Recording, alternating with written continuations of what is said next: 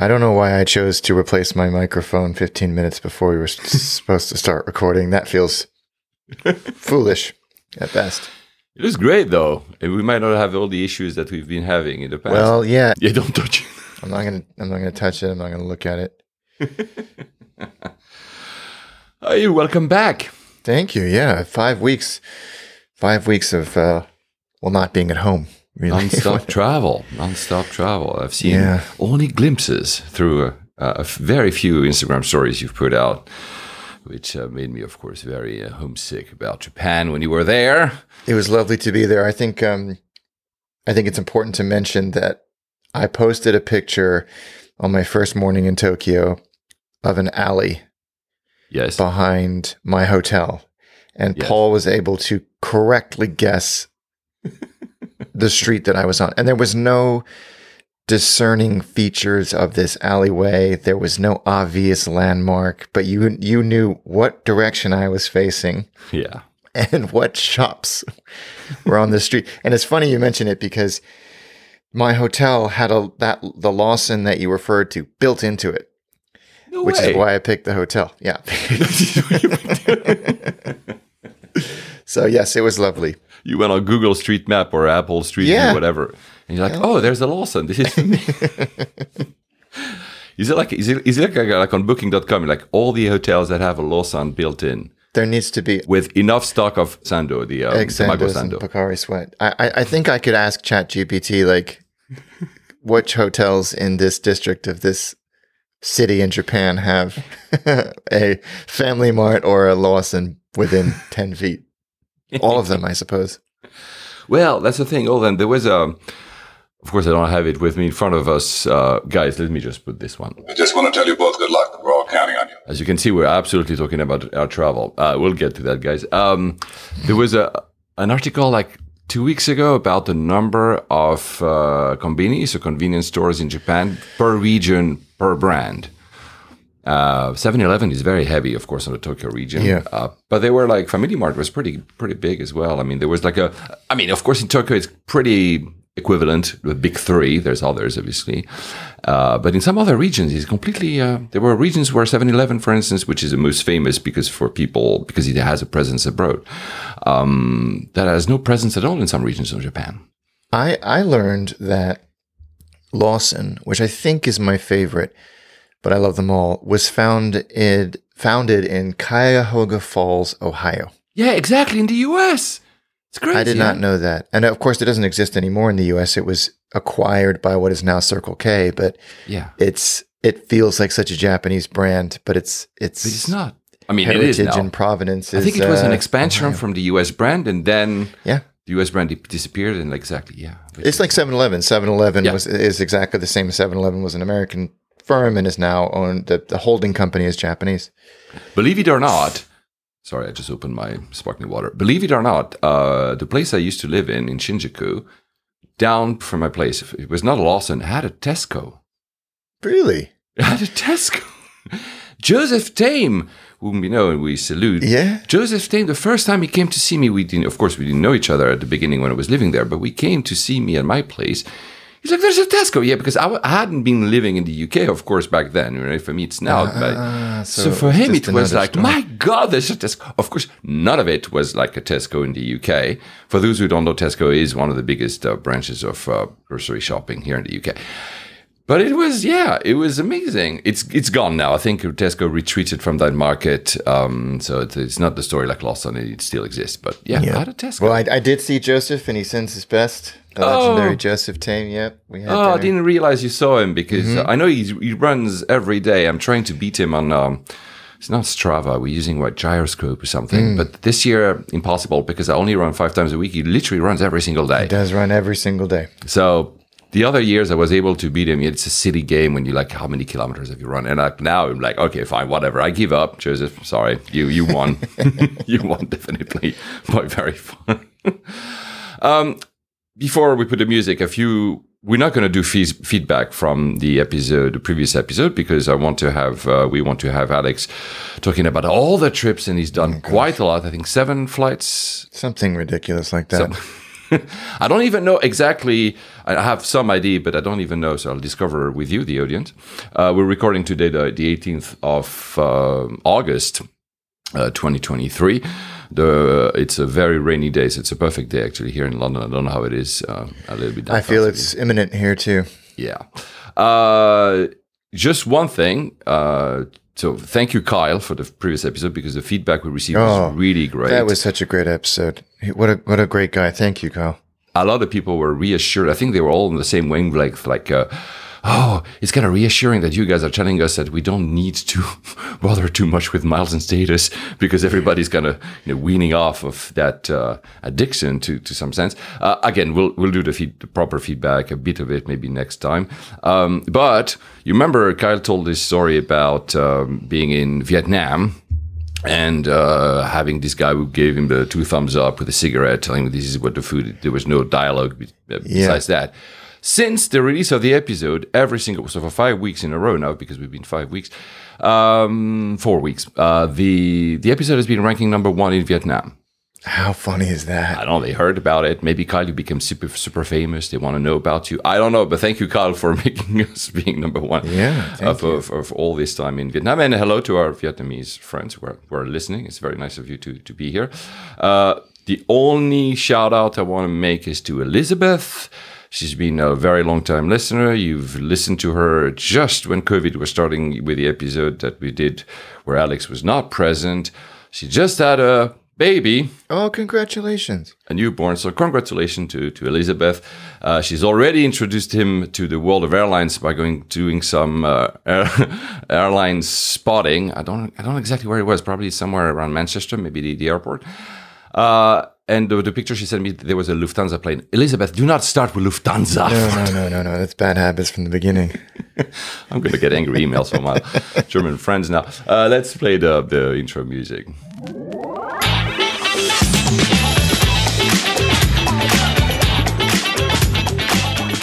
So, no email from my German friends, please. Frank Loser, I didn't say anything bad about Lufthansa. But look, it's time to have the first view of Alex.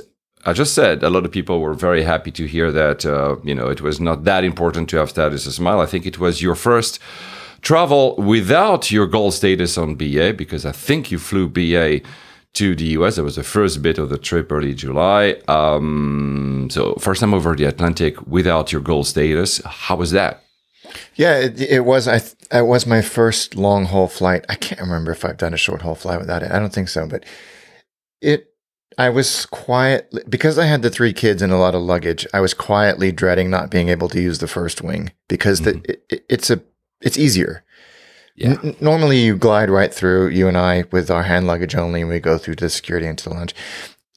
I have never been able to use that private security and get into the lounge with the kids because there's 4 of us in total and you can only bring in 1 person. So that bit I knew wasn't going to happen, but just the calmness and the quickness, frankly, of being able to check some bags in and the kids can go sit down on the sofas and somebody usually brings them something nice or fun, which is really sweet and kind. I was quietly dreading that. And when we approached the business class check-in,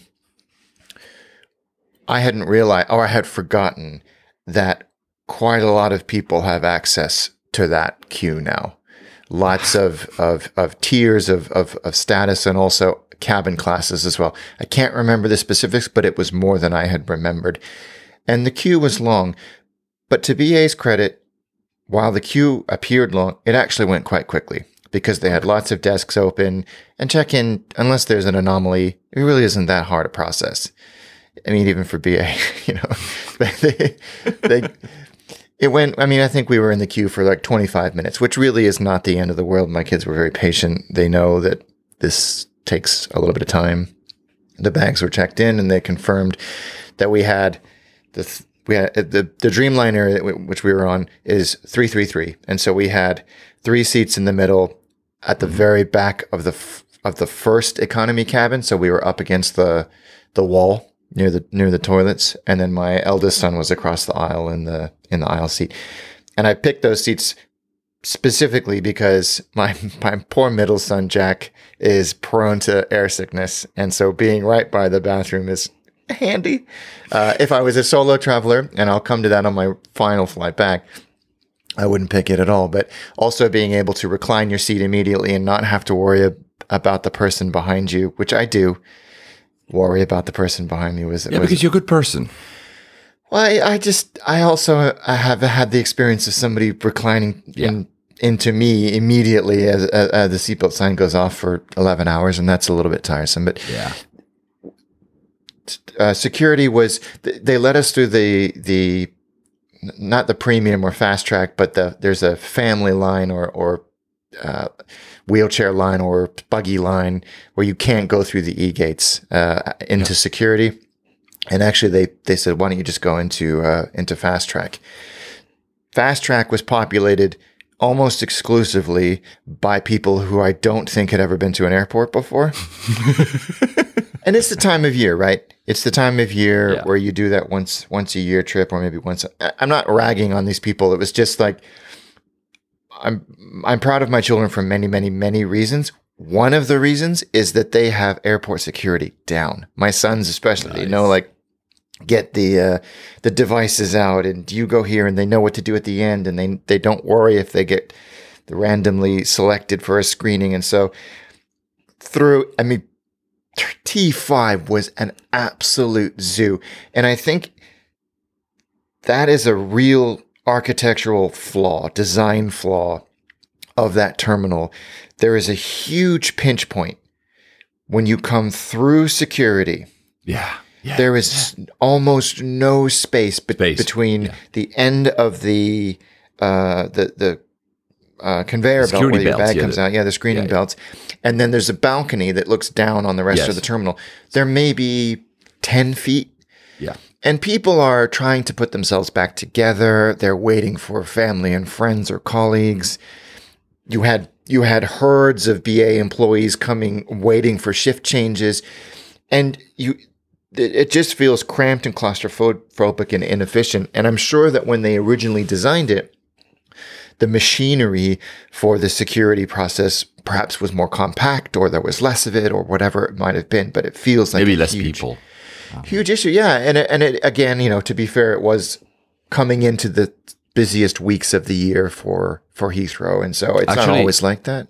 On that, I read something. It was July, so when you left, was the 5th highest ever month for passengers at Heathrow. Two things. First, it tells you that basically COVID is over. I mean, we know it, but I mean, the only 4 that beat it were July and August 2018 and July and August 2019. So this is the 5th. So basically, it was heaving. I mean, it's a good sign for travel, but probably T5 was not really made for that amount of people. There's always been the plan of expanding it to, another bit on the other side of the M25. But yeah. Well, I mean, I wish that would progress purely from a traveling perspective. So that whole terminal, you're right. It doesn't feel like it was designed to have that many people, because even the main thoroughfare through the terminal is swarmed. Just absolutely swarming with people. So it takes some time to get through people. But again, like, my kids are well versed in it. They're reasonably patient, and we always end up at the Wagamama there, because it's one of the few things where I know that everybody will have something that they can eat, and they actually have that. It's reasonably efficient. Yeah. The kids like it, and I like it. It's predictable, and it's one of the few airport eateries that have the process down. They know they have a limited menu. They have a fast track menu. The process to pay is done over QR code. So the whole thing feels streamlined. They have a fast track menu? What does that mean? Yeah, a few airport eateries have this, where if you only have a short period of time, order these things. Oh, because we can get them out quicker. Then, I think a lot of the Jamie Oliver, or was it the Gordon Ramsay ones? Anyway, either one of the chef restaurants had that as well. But it works well, and we were out quickly. And then it sort of started to unravel a little bit, and I was bracing for it. I kind of knew it would happen, but the last time that I want to delay is when I have the kids in tow and we have an 11-hour flight ahead of us. But I checked while we were sitting down. I just look at the flight status, see if the gate's been announced. And of course, Flighty was the one that told me there's a 30-minute delay. Okay, well, 30 minutes, that's not the end of the world. Let's go and find our gate. And the gate is announced, and I'm like, a gate for a Dreamliner? Oh, yeah. No. Bus gate. Okay, well, you know what? We'll be on the first bus because there's the kids and we'll be blah, blah, blah. So we go down, and it's that weird, I don't know if you've ever been there, but you go downstairs from the main concourse, and there's a few A gates. You're at tarmac level, and they do a really terrible job of saying where the gates are, because I think there's like and I'm making these up, like 8 through 15 are downstairs. And you get downstairs, and then there's no signage telling you which gate is which. And it's a long corridor, so you're like, yep. Where do I go? Which direction do I go? Ours was all the way down at the end, but the amount of people that came to our gate and were like, I'm ready to check in to Zurich. I go, no, that's down all the way at the other end. You're not telling me. So eventually they do the pre-boarding call, and you're basically put into a pen, of course, because then you're waiting for the bus to come, and they pull up alongside. There's a 30-minute delay and then an hour delay, and then it's creeping and creeping and creeping. And I will give BA credit, and I will always give BA credit when it's due. The chat managing the check-in process or the boarding process did a phenomenal job of keeping us all updated.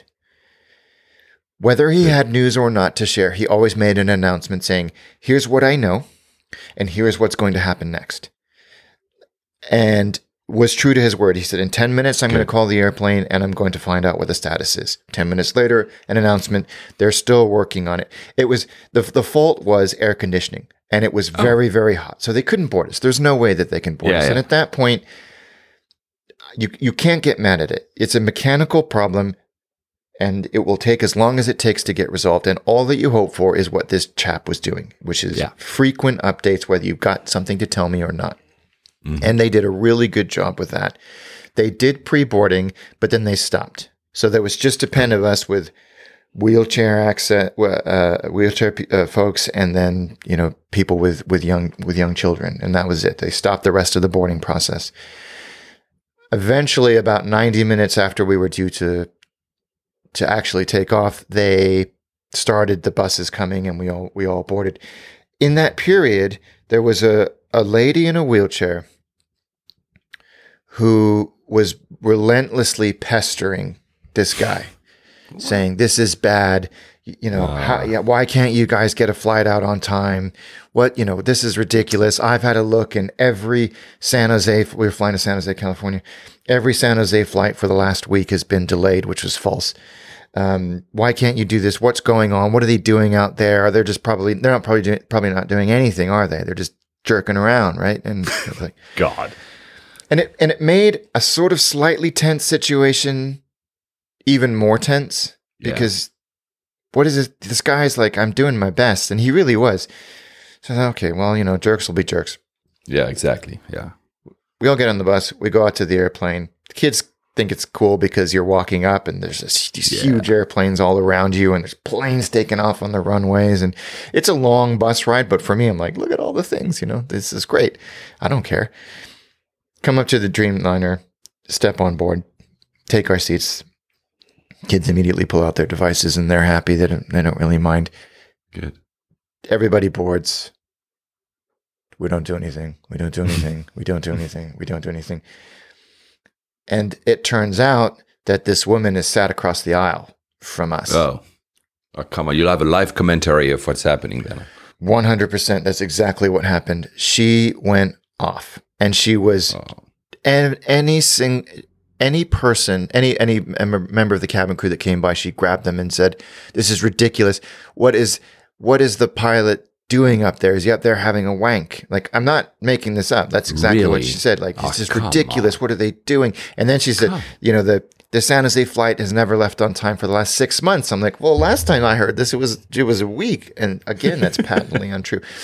And when there was not a cabin crew member present, she was complaining out loud to anybody that would listen. Like no one was listening, but she was just talking and it started to get very tense because she wouldn't shut up and she was getting angrier and angrier. And they would have 2 flight attendants spending, and this was while they were trying to secure the cabin.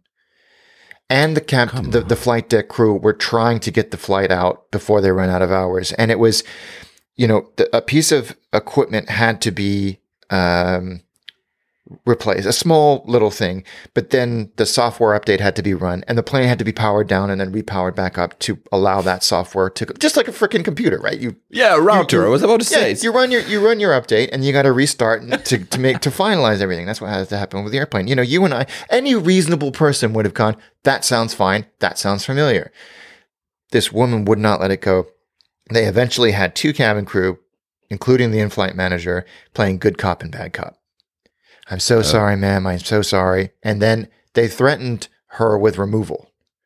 Good. Come on, at some point. If we have to offload your cranky ass, we are going to be out of hours because we're going to have to get your bags off the airplane. And that's an hour.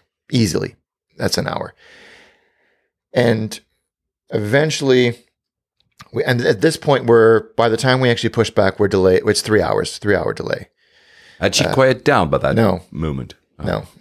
And everybody was looking at each other, rolling their eyes within a few rows of us. We eventually get in the air.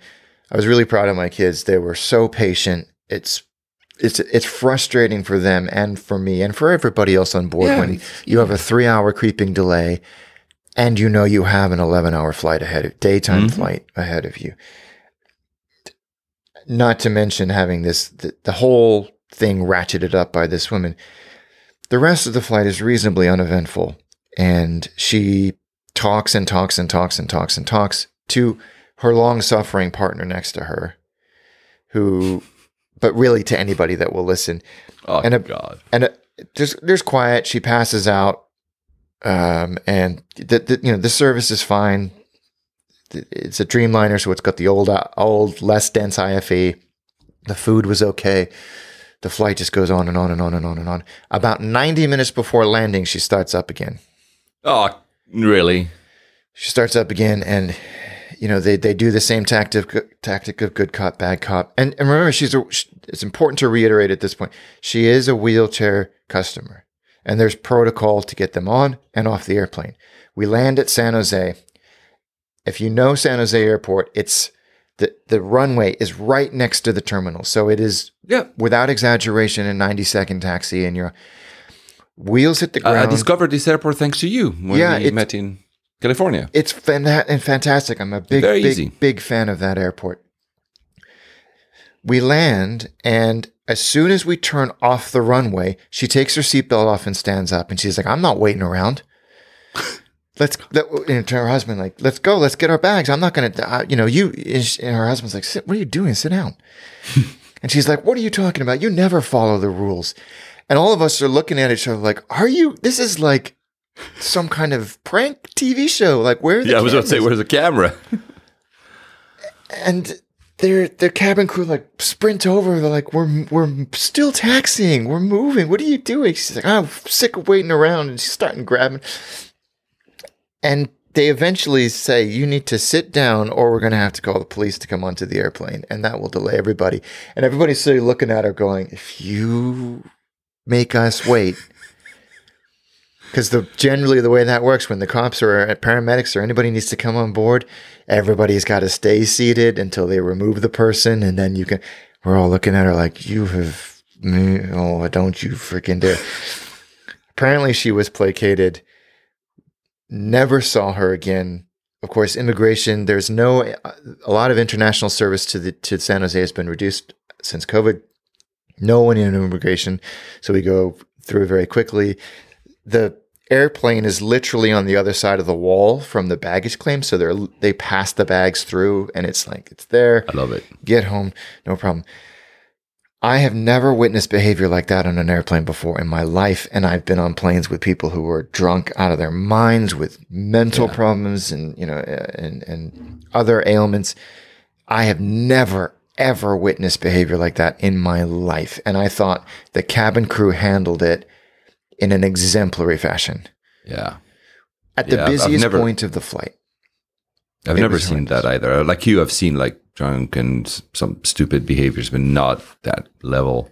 I mean, wow. There was like in the latest 3 newsletters of IATA, it was all about disruptive passengers. That there has been a rise. So the numbers are still very small because, of course, I mean, besides the story you just told us, the once per week you seem to be reading something on some newspaper telling us that something happened. The numbers are still small, but there's still a rise. So I don't know. And you hear often about these, like you said, these people, with psychological issues, and you have a great deal of sympathy and I guess patience and understanding for that. For the drunk stuff, you kind of roll your eyes. Yeah. This was something else. This was a deeply, deeply unhappy human being. Yeah. A narcissist, maybe, I don't know, but probably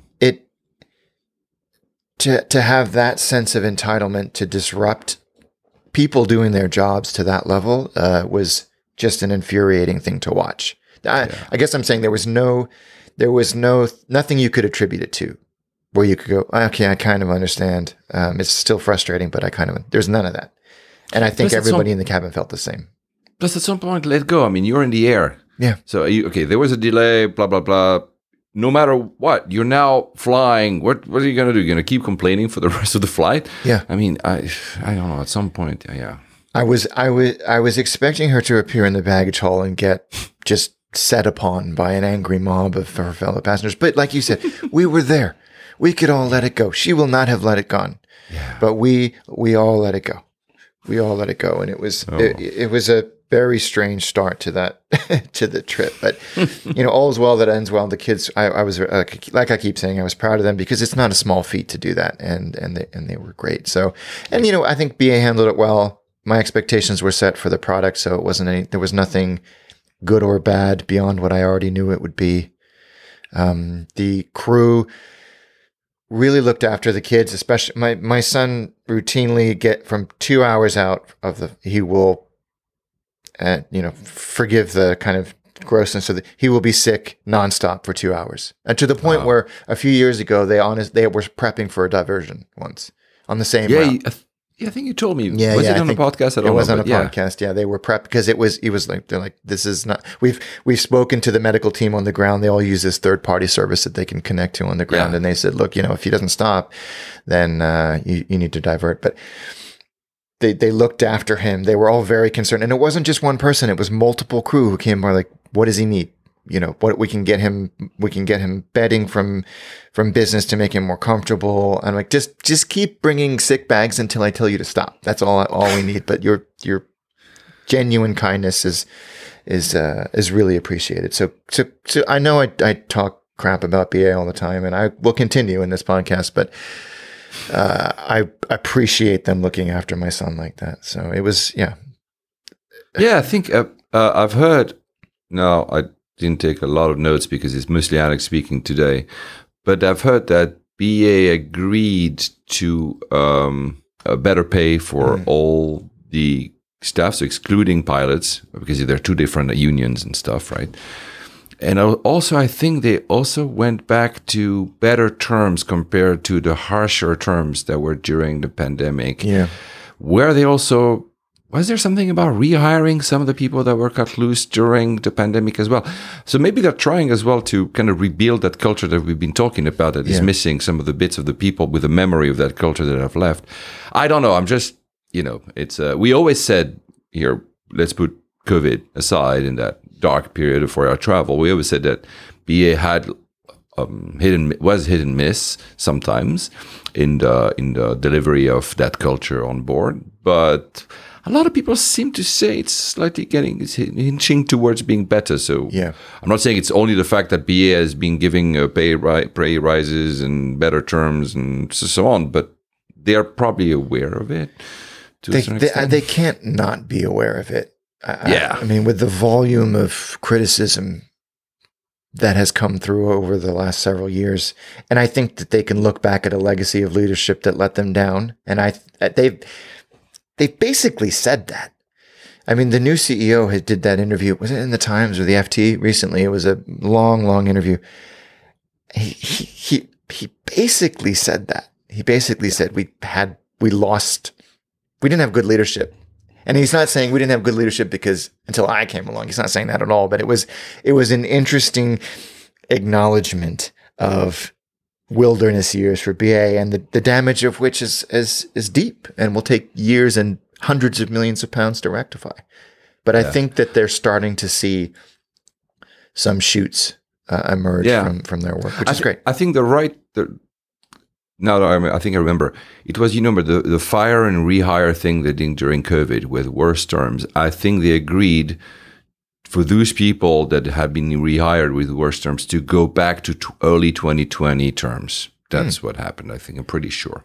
Besides, on top, a pay rise. I mean, this is also simply inflation, so you have to kind of, some point, give some pay rise to keep up. But I'm not saying this is only the reason, but it shows maybe a willingness to be less, confrontational with the staff. Yeah, it's absolutely going to help.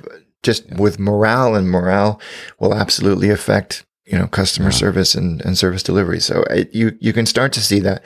I will continue flying on BA because A, I have to, and B, I'm sort of morbidly curious to see how this transformation project goes. And it is a formal transformation project. They've acknowledged that as well. So we'll be interested to see how the rest of that goes. But yeah, that was the first of 7 flights.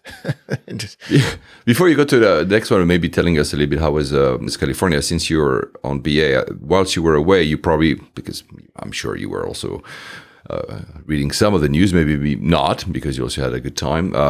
Finnair joined Avios.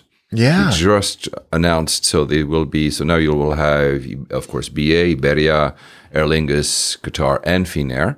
I don't know how they will, Qatar, you could just link your card with BA. Others, you have to go on avios.com to kind of try to find a way. I think that's Aer Lingus. Iberia, I have never tried, so I don't know how you make that work. But for Finnair Plus, I think is the name of the program, will be joining Avios as well. So to your point of you wanted to keep flying BA, it's also becoming interesting to have one pool of points that you can move across now 5 airlines. Yeah.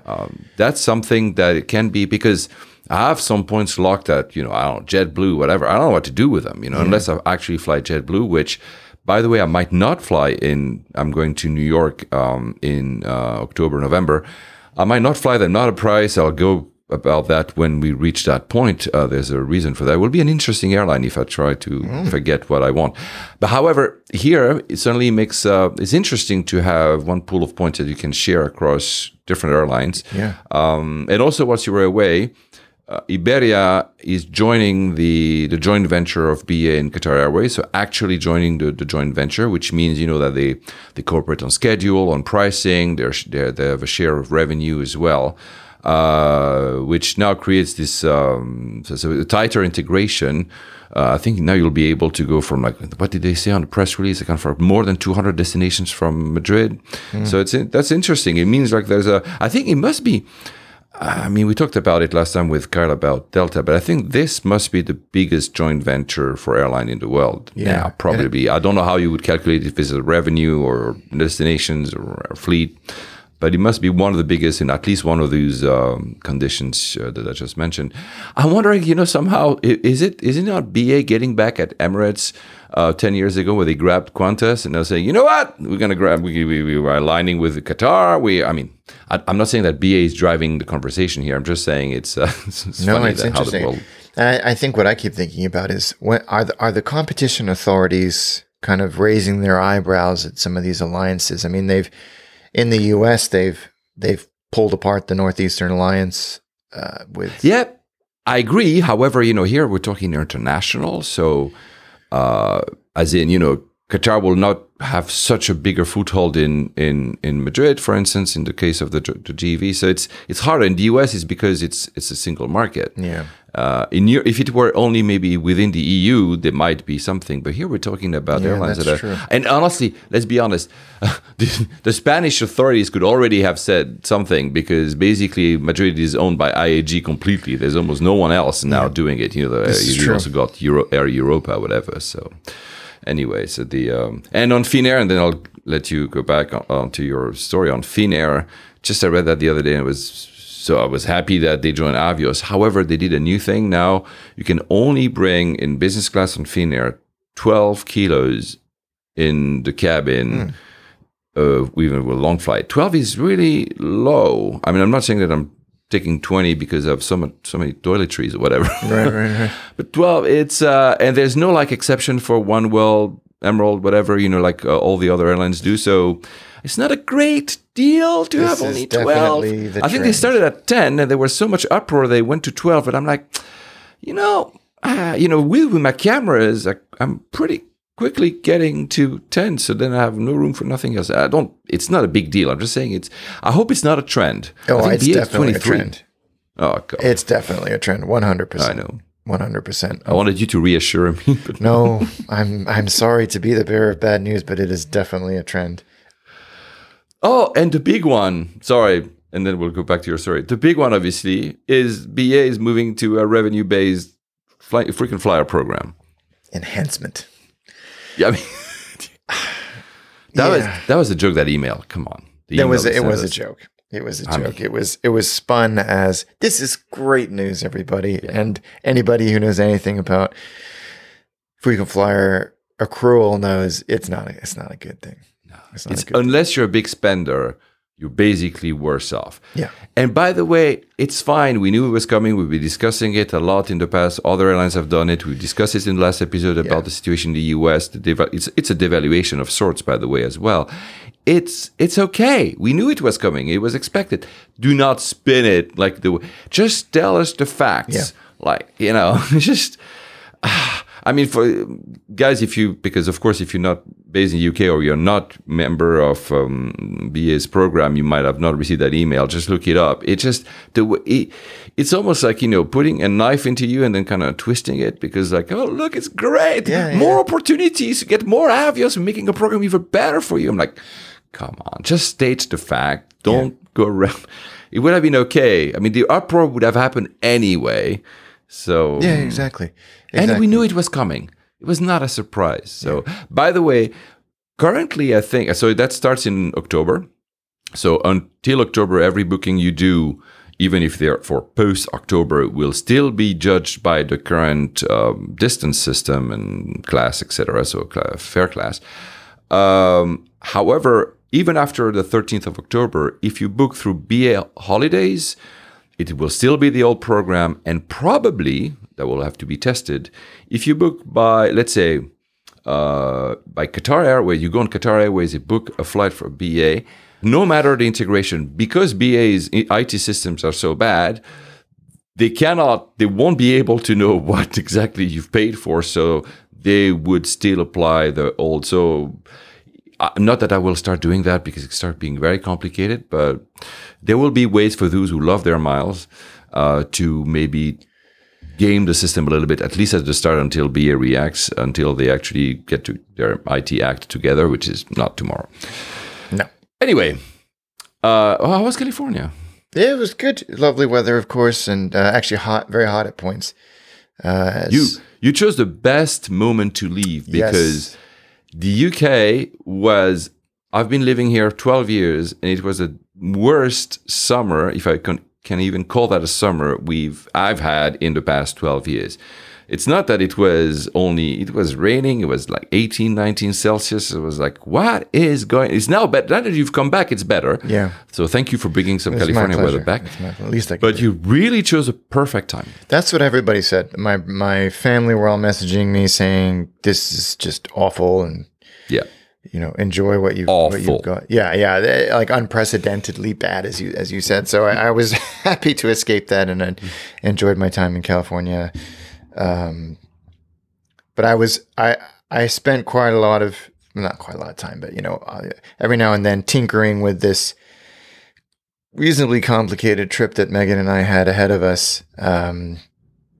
with lots of different flights and lots of different airlines and lots of moving parts, and pretty ambitious actually, at least for the two of us.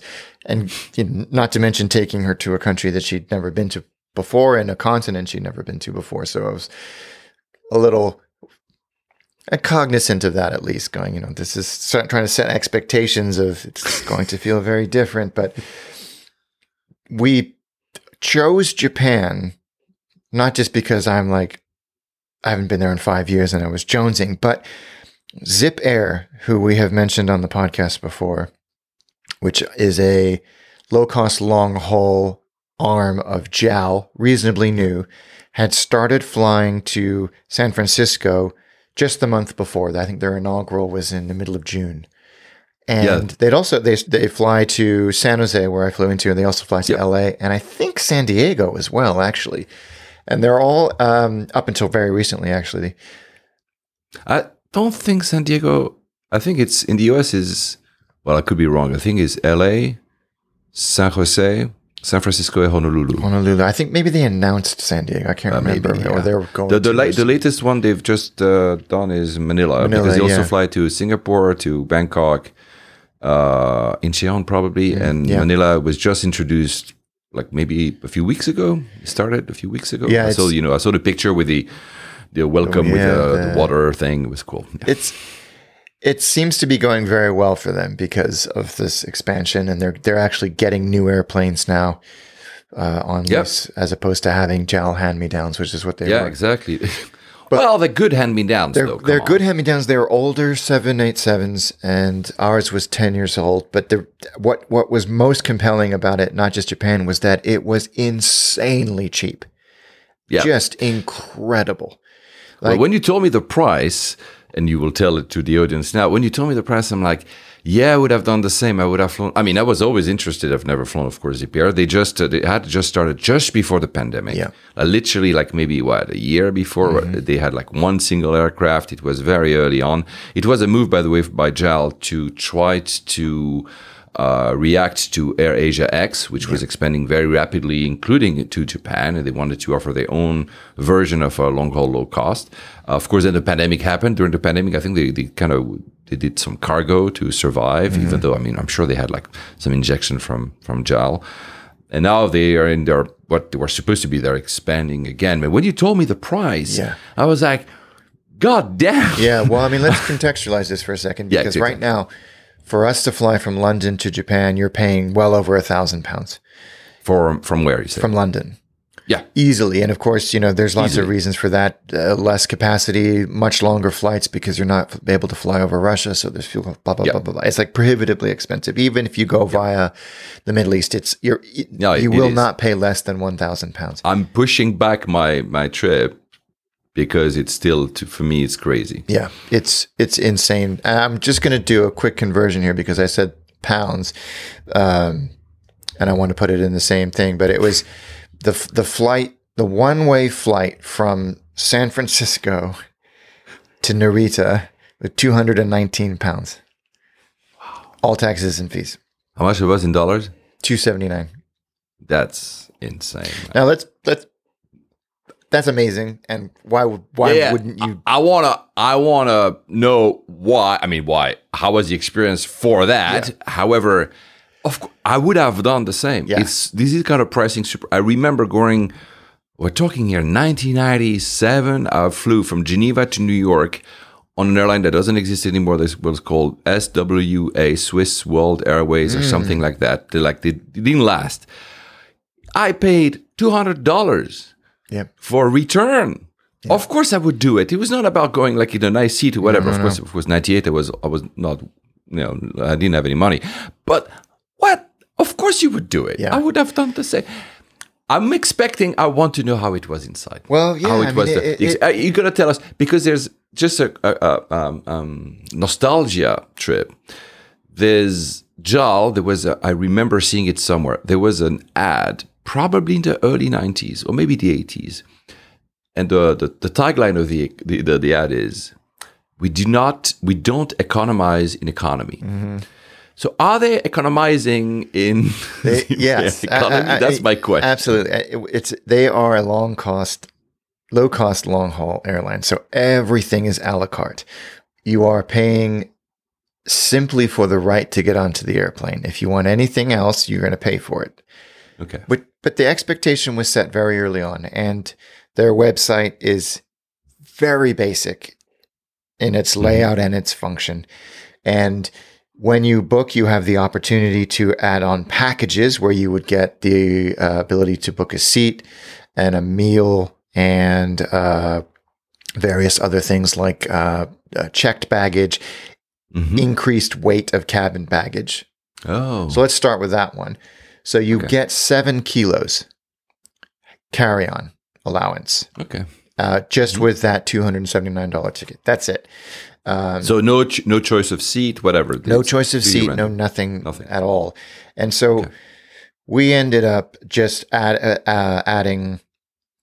bumping up to the 12 kilograms for, I can't remember how much it was, but it was reasonable so that we were hand luggage only and all of that.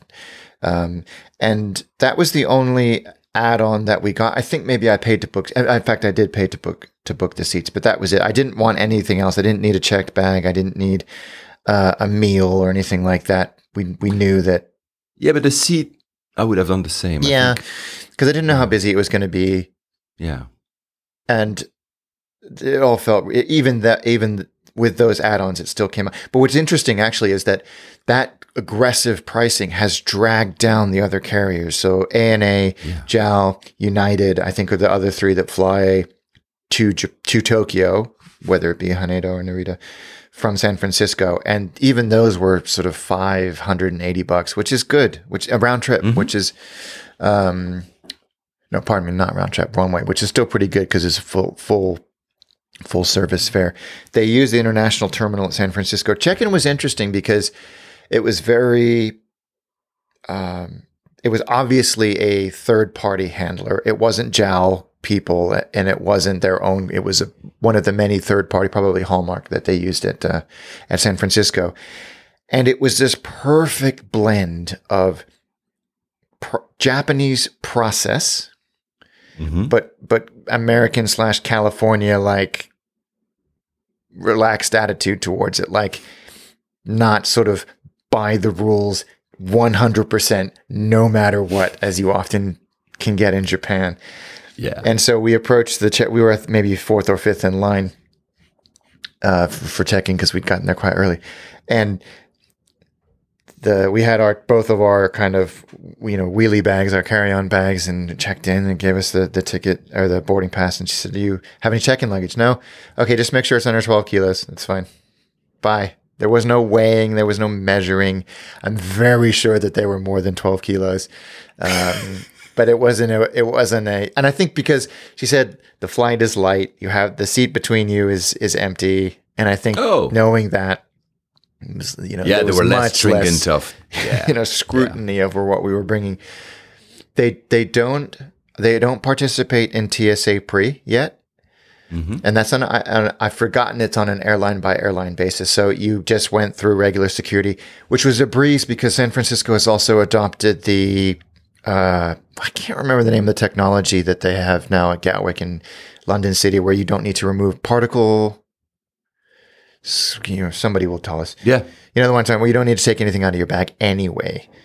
So you can just pass it through, and it might as well be TSA pre. You don't have to take anything out. Yeah. I think the thresholds for things on your person are reduced, so you need to take your watch off and your belt and your shoes and all that stuff, but nothing comes out of your bag.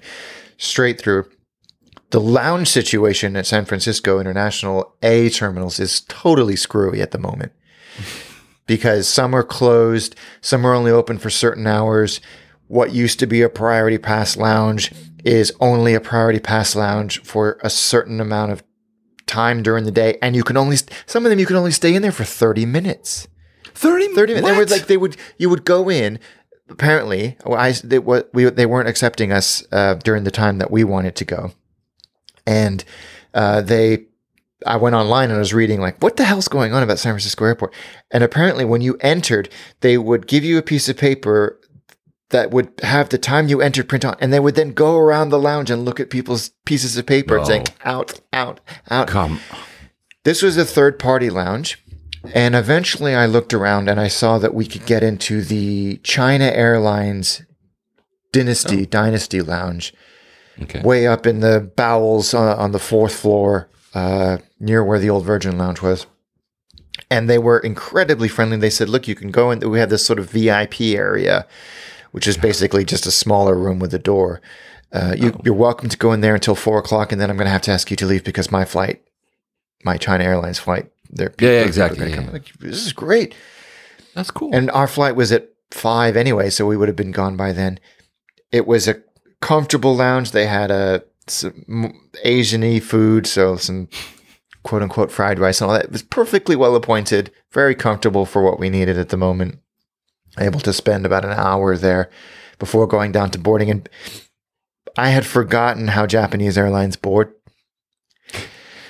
We're down the downstairs gates at San Francisco International on the A pier, and there's no priority boarding because there's no business class. There is business class seats. There are business class seats.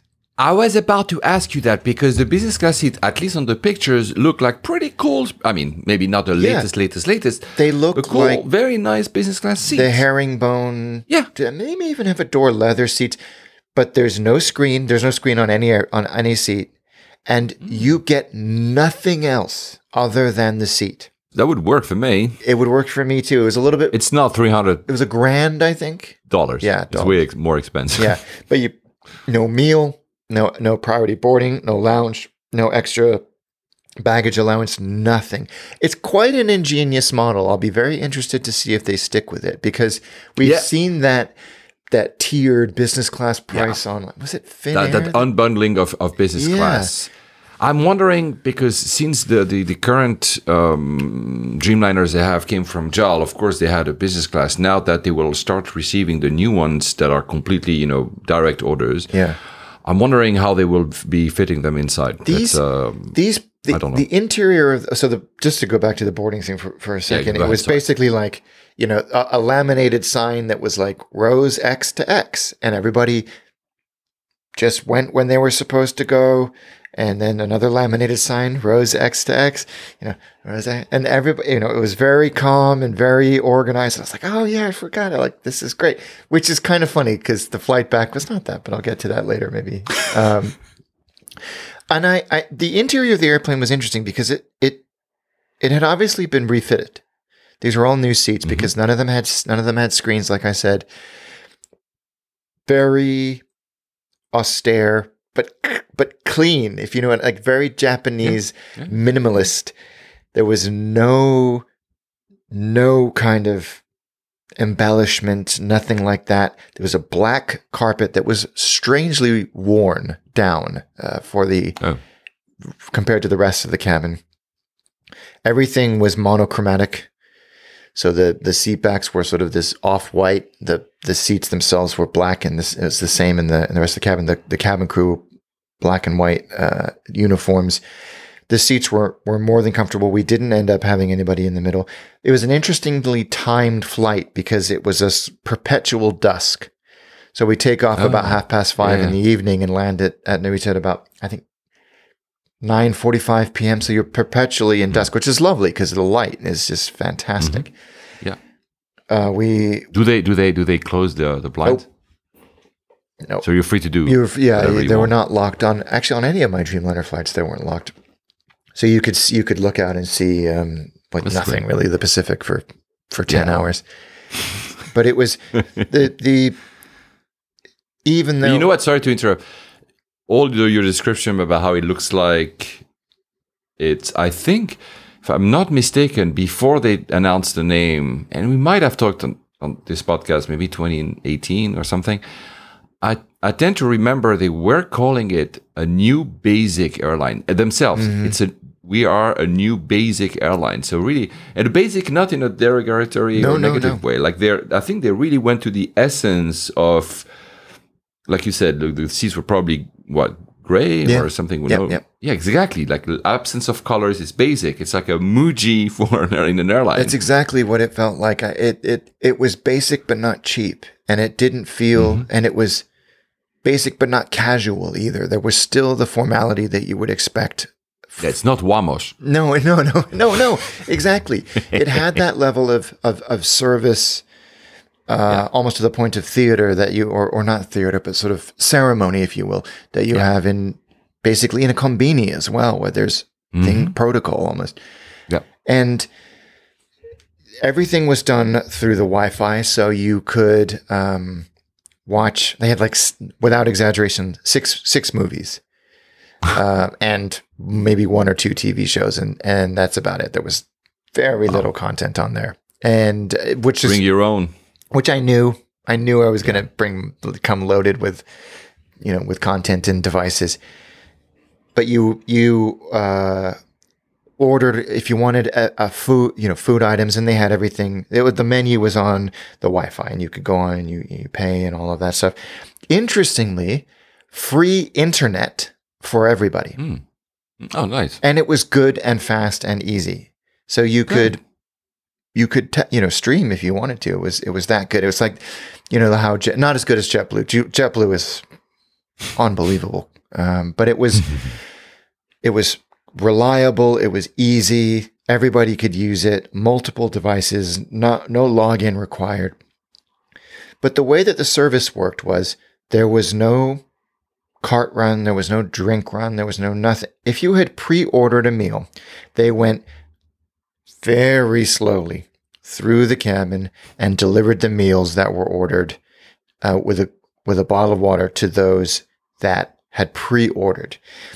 The in-flight shopping was turned off. You could browse everything, see the prices, but you couldn't actually transact. It said because they were busy. Because they were busy, and we were wondering, like, is it going to be off for the whole flight? So when they eventually got to our row delivering these pre-ordered meals, we said, "Can you help us understand what the process is?" And he said, "As soon as we're done, we'll turn it on."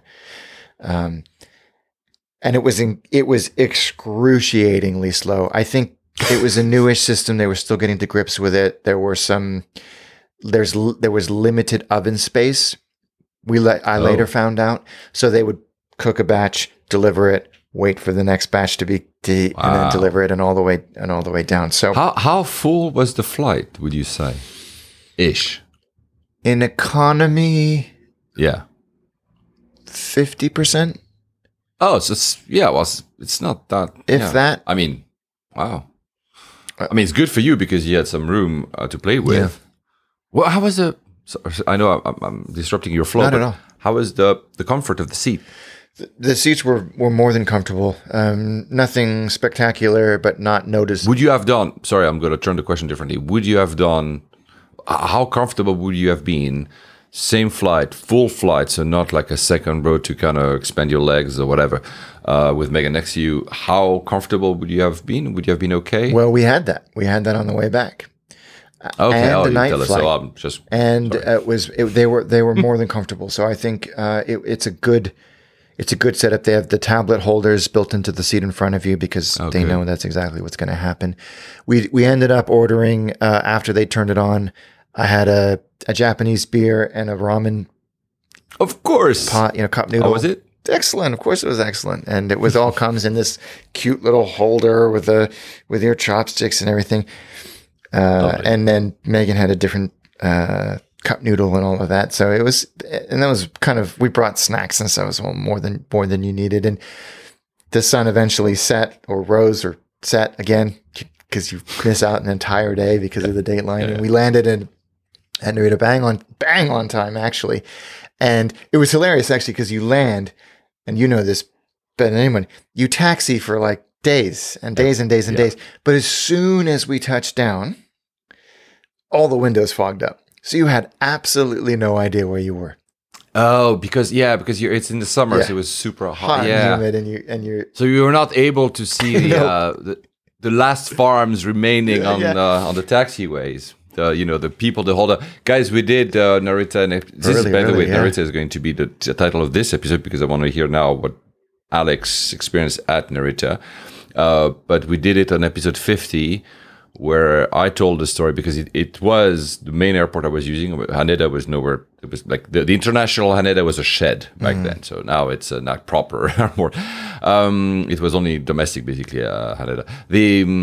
It's still an airport I love, and they are. It's a long battle that has been since the creation of that airport. There are still very few, however, compared to even when we recorded episode 50, holdouts of people that never agreed to sell their lands, that are still basically farming in the middle of the airport, which is a great sight if you know how to look for them when you're taxiing. And you can also see the external walls of Narita, because they had previously the army basically was securing the airport. It's a crazy story. Anyway, so the taxi takes forever. It does, and we eventually emerged. It eases you into Japan. Yeah, exactly. And I knew as soon as that happened, I'm like, oh, it's gonna be hot. And you get off the airplane. It was very, very quiet in the terminal because it was 10 o'clock at night. We were in a part of the terminal that was really only for domestic stuff or regional stuff, and most of those flights had either arrived or were arriving much later. So we were the only flight in immigration, so we were through very quickly. Oh, good. The one non-aviation thing I noticed, and I had sort of forgotten, but was abruptly reminded by, we had to go through separately. I approached the immigration officer, who spoke not a lick of English, not a single word of English, and was asking me to do things, and we had to sort of mime to each other. But then you had the added barrier of him wearing a mask, so you couldn't. And I have terrible hearing, so couldn't tell. I couldn't. I'm really sorry. I felt like an idiot, but eventually we got there. I was like, oh yeah, I gotta brush up on my Japanese. Do you remember which terminal? Because he was not the 3 is the terminal, the low cost. It was not that 1 or 2. 1. It was 1. I'm wondering, were there now? They're not e-gates, but basically the last time I went, I was 2019. I was in the summer and then again in December 2019. They were installing, and both times I was in Narita, I think. They were installing some types of machines. I wouldn't call them e-gates. Sometimes a machine that will help you basically fill out that little form that you have to do. It was really the beginning of it, so basically made no sense because I was at the machine and there was a staff next to each machine. So I'm like, why would you bother? No. So how was that? They didn't have those. They have them for Japanese citizens and residents. But interestingly, when we left, they have them for outbound immigration. Okay, good. And I if we get to that today, No, we have an hour, so we will get there because that helped. The only reason I'm saying that is that, of course, if you have to use a touchscreen, then of course a lot of the barrier of the language is helped. Yes. Because suddenly that's what I need to do. We didn't have that that option, and it was fine, and it went through, and I was like, it was a reminder that this is Japan. How was Narita? Was it easy? So you were, because I realized which location you were, so Akihabara going towards Ueno, I was wondering if you had actually not ended up taking the Skyliner instead of the Narita Express, because the Skyliner arrives at Ueno. Yeah. Is that what you... We did. We took the Skyliner. Maybe before. How was the whole going out of Narita? Easy, and you're straight down into the train station. And because you were asking me, and I was like, But the train station was bustling. Even at 10:30, 11:15 at night, it was bustling. And there were a lot of people coming in from domestic flights, everybody going home. But you're there and you navigate the, hilariously complicated ticket machines. And so I'm deliriously happy and trying to make sure that Megan's not feeling overwhelmed or whatever. And she's very kind of like, go with the flow. Jump on the Skyliner. We actually took it to Nippori Station because that was perfect to connect to the subway to get to within walking distance of our hotel. But it was a breeze, and it was nice to be able to see, the outskirts of Tokyo, and then you get denser and denser and denser, and then you're right in the heart of everything. So it was very easy. I know that it makes way more sense to land at Haneda if you have a choice. I mean, of course, here Zipair lands at Narita, but I love this because I'm more and more in the city, more and more in the city. You know, like you said, the density, the height of the buildings. At first, it's like farmland. And then seeing like, oh, wow, this is the beginning of Tokyo. And then wow, this is Tokyo. I like it. I don't know why. Bridges and you've got like people walking next to you. And so it's a great introduction to Tokyo. And then I sort of like, we'd use the Suicas on our phones, which is so much easier now. You can use your... Oh, that was a question I was about to ask you, because whilst you were in Japan, or maybe just when you left, they announced that because of supply chain issues, you cannot buy any Suica cards or Passmo cards anymore. Yep. So if you have one, and I do, you also had one because when you came for the first time with me back in the day, you bought one, but you couldn't. I was wondering how would Megan, if you had been able to buy one for Megan. No, so it's an app or how is it? It's built into the Apple Wallet. There are a lot of transit cards that are, well, actually not that many. There's a few. But you need to register? No, it's very easy. You just, you can just sign up and add money to it. And you don't even, they have the kind of transit mode for those passes, and you don't even need to unlock your phone or anything. You just you can do that also here in London. And can you do that on your watch as well? Have you tried? Go straight through. It's very easy, really easy to add value to it. So that was how we got around. And then jump out, and I'm sort of skipping down the street to because I'm just so happy to be here, and went straight to the Lawson and got an egg sandwich and beer, and went to sleep. But it was wonderful to be back in Japan, and even though it was unbelievably hot, it was so hot. I told you the summer in Tokyo, in Japan in general, but in Tokyo is sweltering hot. It looks like you're in Southeast Asia. It was literally 36, 38 degrees. Talking to Joseph and a few other people, it was unprecedented how consistently hot and humid it was. But you get on with it, and we had a great time and enjoyed it. How did you? Before you go to your flight back, did you use mostly the train, of course, to do, because I've seen you were probably in Kyoto and Osaka, I'm pretty sure, because I know that you've seen Joe. Hi, Joe Allen, who's now in Osaka. So you didn't use any flights? No, we went to Hakone for a couple of nights, and then Kyoto, and then Osaka, and all of that was done on the Shinkansen and some regional trains, and that was very easy. Hakone, when you posted some of your footage of Hakone, because I've done that like when I was living there very early on, so I've never done it again. I was like, oh wow, that reminds me so much. It's lovely. It doesn't change. It has at the same time. It was beautiful. Yeah. So guys, it's one of the day trips. I would prefer to do it in 2 days, but you could do it a day trip from Tokyo. So it's pretty cool. Shinkansen, they announced as well that they are removing the food cards. Yeah. So it used to be, that was talking about, again, travel. I used to land in Narita. I would take the Narita Express. And in the Narita Express, there was a lady with a food cart. And I would always take the same thing, the katsu sando, so the sandwich with a kind of roasted pork, and a canned coffee, kankohi. And that was my staple. And then they removed that service from the Narita Express. So I said, okay, I need to buy that at Narita and then bring it with me. But that service remained on some of the Shinkansens, and now they are announcing they're removing it. And I know that you can do the ekiben, so eki means station, train station, and ben is a bento box, so the meal box, the box meal, whatever.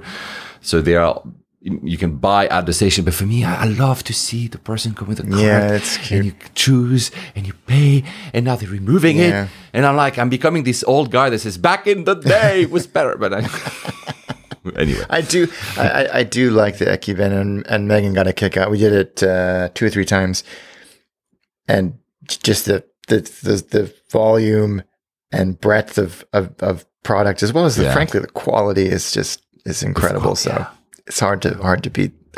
So we enjoyed that. You enjoyed it? Did she enjoy Japan? Yeah. I think she enjoyed Osaka the most. Well, Hakone, because it was just so otherworldly, but I think she enjoyed Osaka the most. And I do too. Yeah, Osaka is a fun city. Yeah, I love it. Well. I love it very much. Yeah, we saw Joe twice. It was great. Went to some fun izakayas and ate and drank and got to catch up with him. So it's perfect, man. It's perfect. But yeah.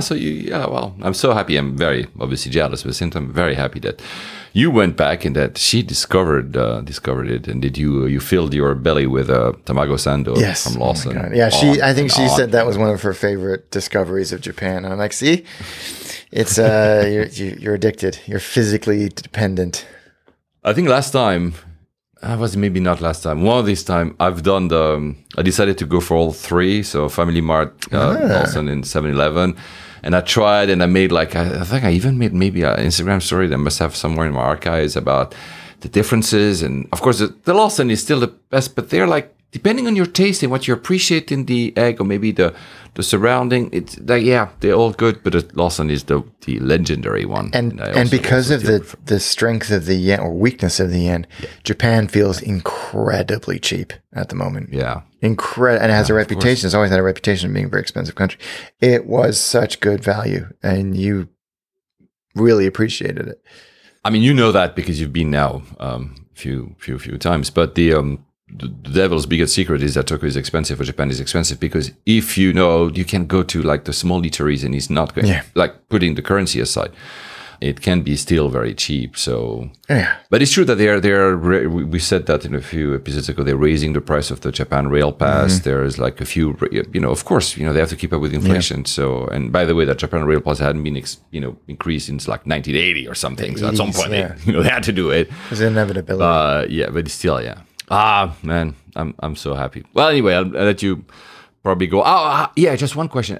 How busy did it feel? It felt pre-COVID. I mean, we went on our first morning. We went to I can't remember the name of the big shrine. One of the big shrines in Tokyo, and we went very early. because we were jet lagged, and B because it was going to be hot. But I wanted to show Megan. It was one of the first places I'd been to in Tokyo on my first journey. And we got... Yeah, we were together. Yeah, exactly. And we got there at about 8 a.m. And by the time we left at 9:30, it was full of tourists, just heaving. Yeah. As it always felt like it used to be. The trains were busy. It just felt normal. It felt like pre-COVID. Hakone was I've busy. heard that. Yeah. And Kyoto was busy. Kyoto was busy. Yeah, the markets, like the food market, was full of tourists. Absolutely ram packed. Like you said, 2019. I mean, I've heard that the numbers is still 30% lower than 2019. I mean, this is not the latest numbers. Probably they will be updated soon. But yeah. Well, it's because the Chinese tour licenses have not been. Update. There are. I saw that. They're starting. I mean, it's not only for Japan. Chinese couldn't leave in any kind of tour for, I think there were more than 80 countries, whatever, they couldn't go. Yeah. And it's just been now. Yeah. So they will be able to come back to Japan, which will make up for that. I mean, you go to some of the big shrines in Kyoto, and it was adding on tour groups would make it horrible. Just in terms of the density of people. There were a lot of Korean tourists. That was by far the biggest demographic there. I'm gonna go back to back in my day. Yeah. The old person shouting at clouds, but that I am. But I'm happy to have done Kyoto back in that day when there was very few people. Because Matt, drink water. Was currently in Japan. He's in Kyushu right now, but he was in Kyoto I think 2 weeks ago. We just missed each other by a few days, I think. He posted an Instagram story saying there are still temples that are not busy, but you need to go out a little bit of the ones that everybody they want to do one day in Kyoto. They're going to do the same 4 ones, whatever. And indeed, he was filming, and some of them were were empty, and I know them. Anyway, hi Matt, because he's also listening. Probably don't listen now. Listen when you come back to London. Anyway, go on. So, vending machines you just released. It's really fun because I also have the same obsession about vending machines. You release an episode on Attaché on your YouTube channel, a mini episode as you call it. This is a very cute vignette that you did. I am obsessed with him, and I think it's such an. But we disagree on one thing. Whoa. Okay. I don't like Pocari Sweat. I never did. You're not the only person to have commented that. I think it's Everybody was trying to convince me that I need to drink this when I was living in Japan, and I drank it, and it's true. I understand the kind of the hydration value of it, and I can drink it. It's not that I hate it or that I dislike the taste. It's not something I do really enjoy, and I know that is the opposite with you. And I was watching this video. I'm like, no. Canned coffee every day of the week. I can do like 1 hour now discussing which kind of coffee is the best and which one, which period of the year. And by the way, you know that, I mean, you didn't say because you were in the summer. I don't think you said when you put your cash, like you said, they light up which ones are available.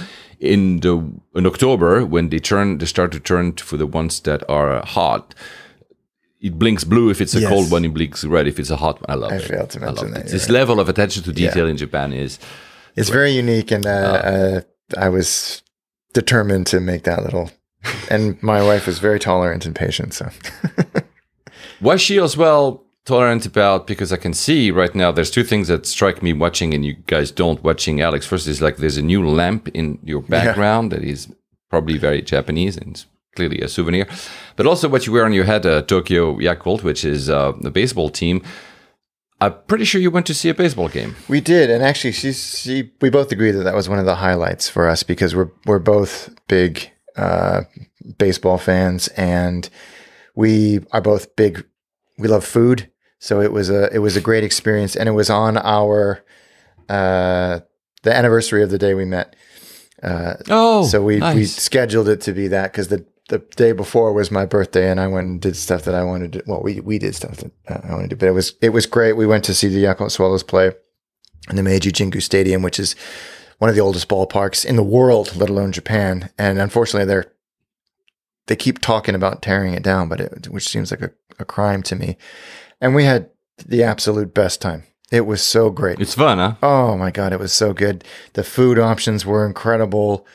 The atmosphere was amazing. It was a Wednesday or Thursday night, and it was sellout crowd. The people around us were all really friendly.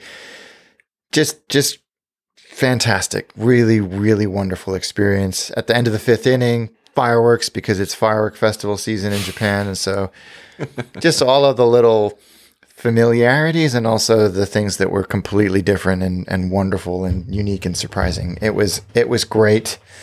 Definitely a highlight of the trip for both of us.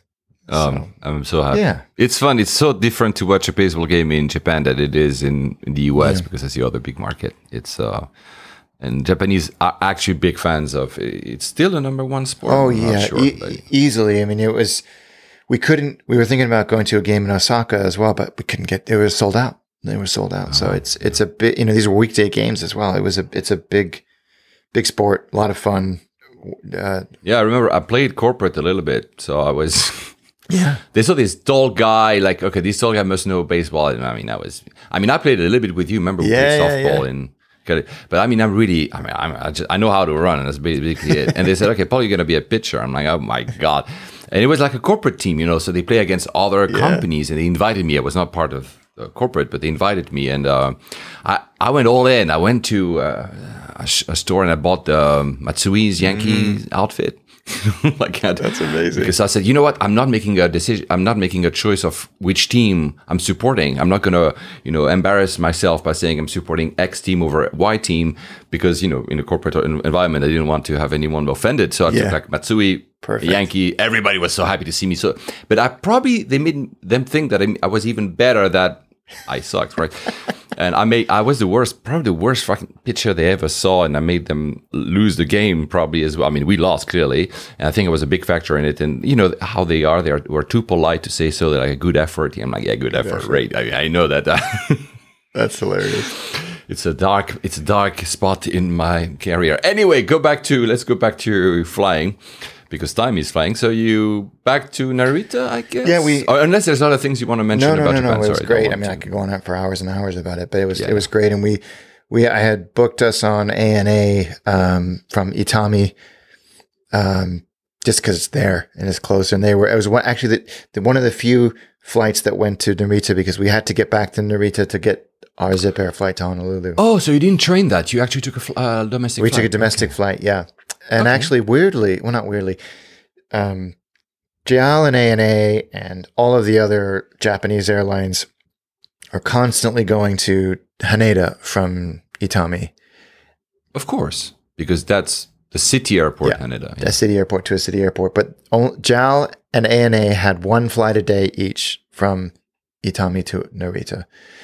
And that fortunately, the timing worked out perfect. I chose ANA over JAL. JAL, I would have got a little bit of status and points and blah, blah, blah. But the timing wasn't as comfortable. And I'm very glad I made that choice. And I'll tell you why. But the last time I went to Itami was with Greg and Joseph. And I think we were flying up to Sapporo.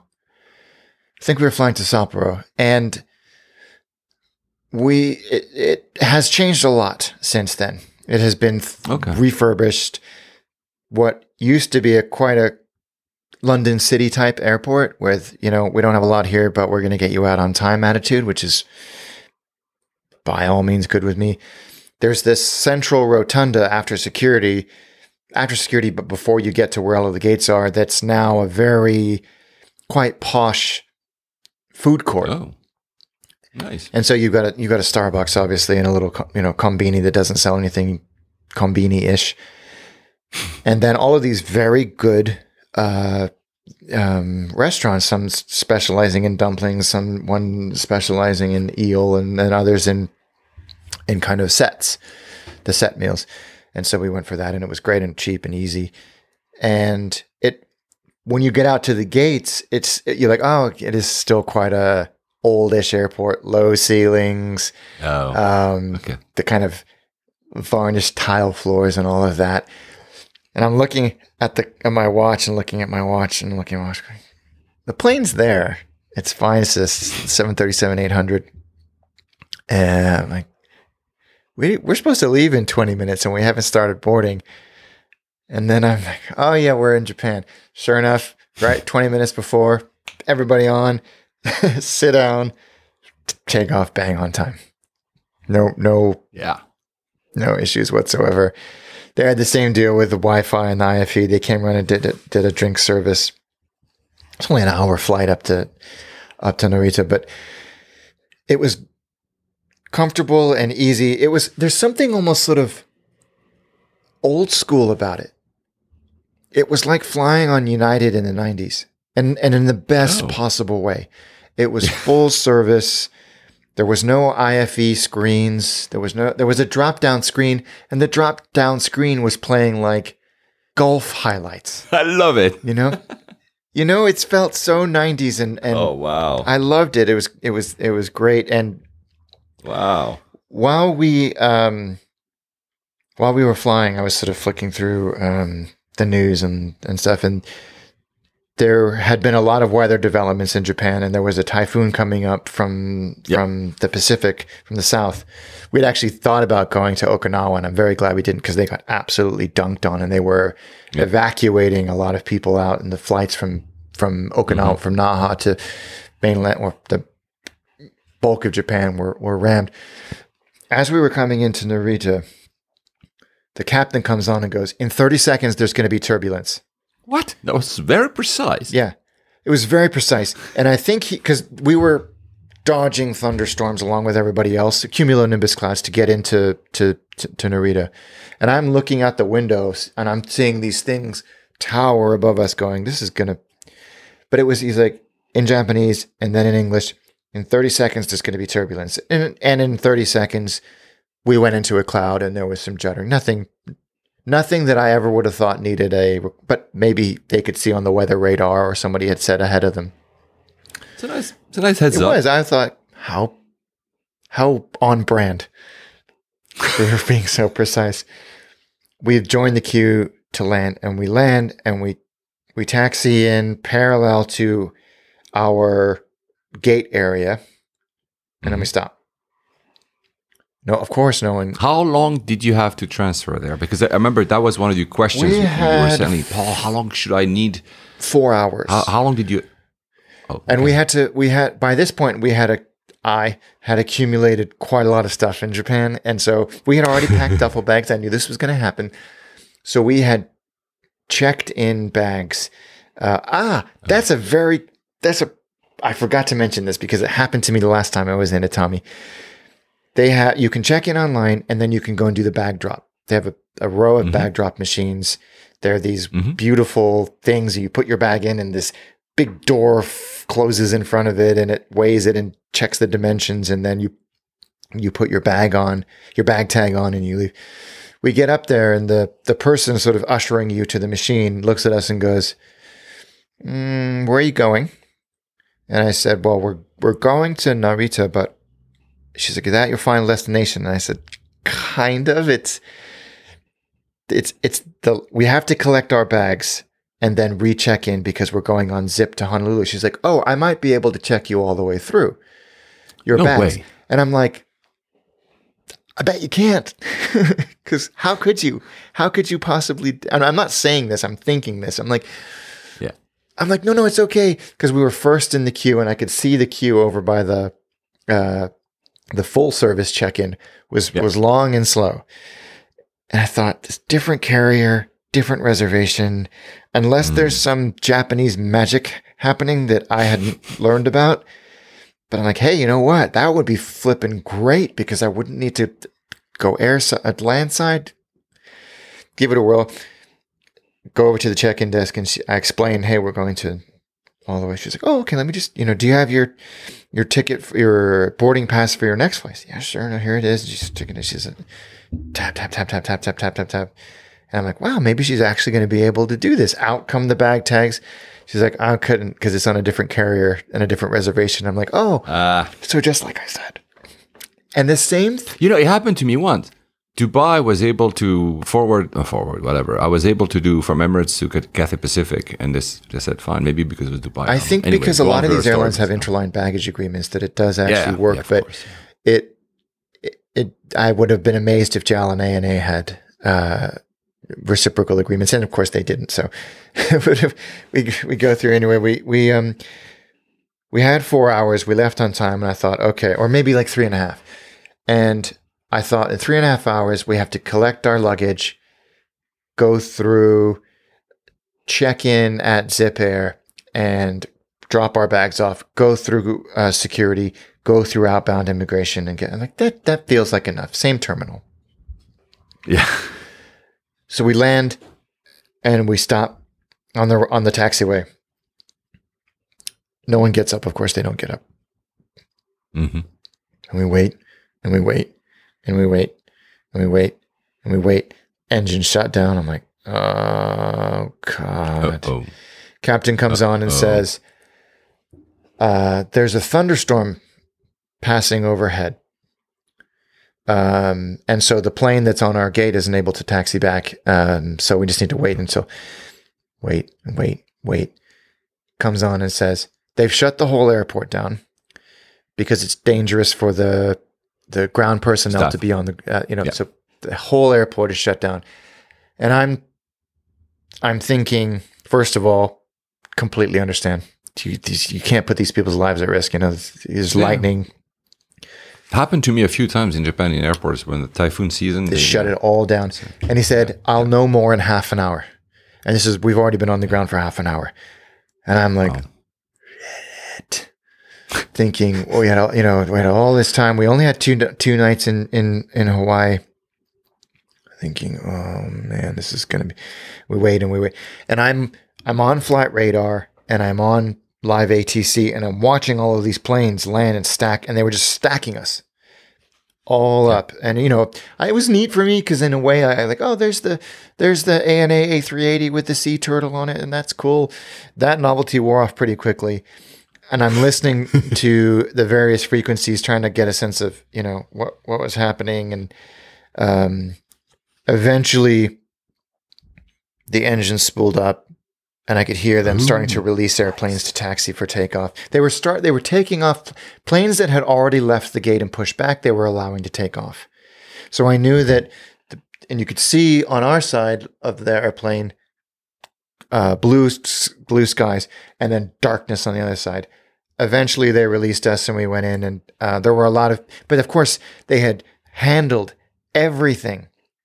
Everybody had been rebooked that was going to miss their connection. Everybody, they had people waiting at the gate at the threshold of the jet bridge, saying, "If you're on this flight, come with me. If you're on that flight, go over here." We didn't have that, of course, because we were on unconnected reservations. So we walked speedily to the baggage claim. Our bags came out quickly and easily, and they were all stacked up nicely. Grabbed them, went down to Zip, and so it was the same terminal. It was the same terminal. Yes, it was the same. You walk a little bit around, and then you are up into the departures area. So terminal. Good. So you didn't have to switch terminal, which is again because you remember you were asking me the question about the bus, because there's a bus that goes like clockwise, whatever. Which would have been shut down, and the queues for that would have been insane if we had tried to do that. And that's another reason why I chose ANA, because they were.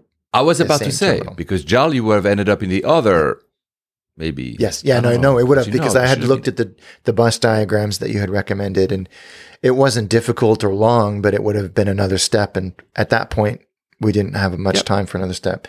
So that's another reason why I chose. You come into the big hall at Narita, eventually found the Zip check-in desk, and we got into the queue to check in, and this woman says, "No, come, we can do it on the kiosk, and then you just go around and drop your bag off." I was like, brilliant, I don't wait in this queue, it's a lot of people. And she tried. Oh, no, it's just this machine, don't worry.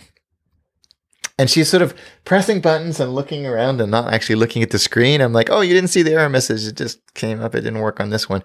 Try again. Meanwhile, a person gets in the queue, person gets in the queue, person gets in the queue, she's like, oh, no, sorry, it didn't work. You're going to have to get in the queue. I'm like, oh. And it was, Paul, without exaggeration, easily the slowest check-in process I have ever experienced in my life. It took, and I was already a little on edge because I was looking at the time. I'm like, we're all in check-in. They're not going to leave without us. We're here. But I had realized that we were able to get into the ANA lounge because with my Amex, I was like looking forward to just resting for a little bit.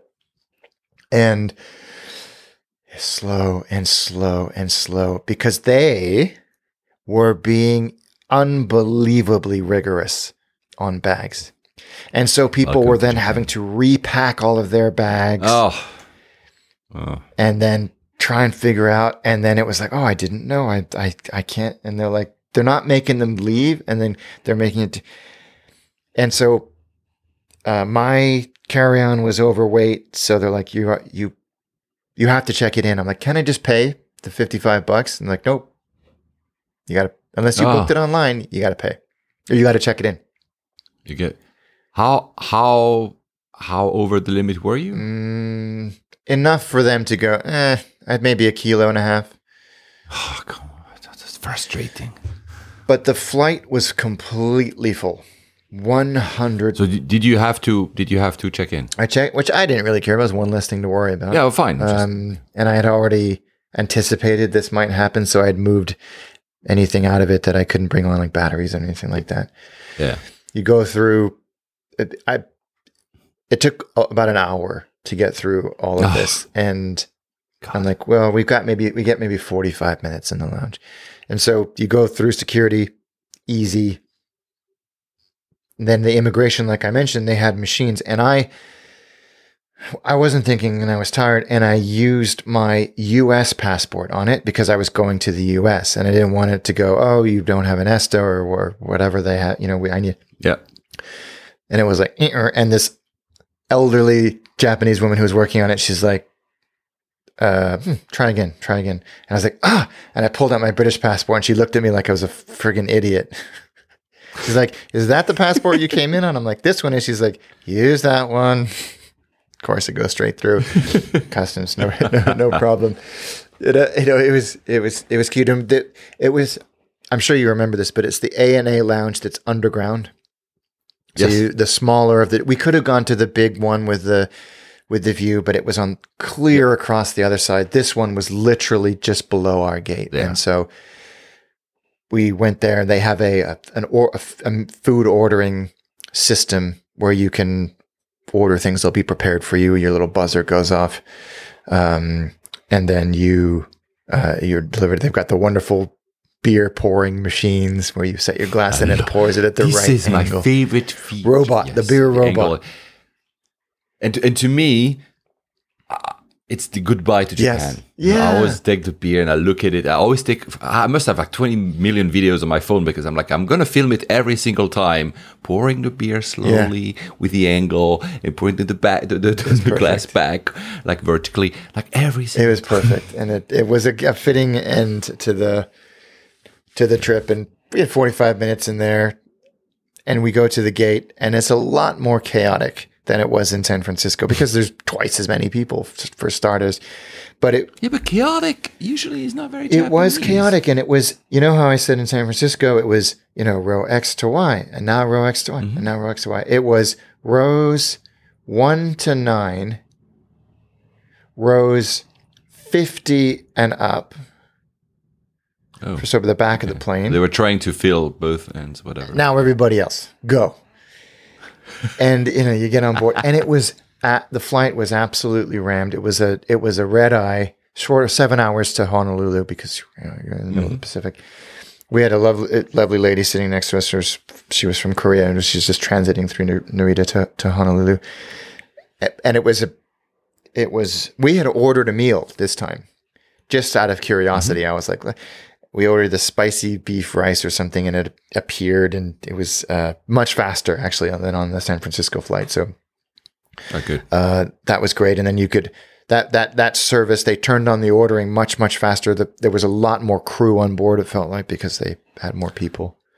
I have an inkling that you did the right decision to order the meal on that flight because the catering is done in Japan as well. So you're absolutely right because the breadth of options available on that flight was significantly broader than it was out of San Francisco. So it was fun. The food was nice.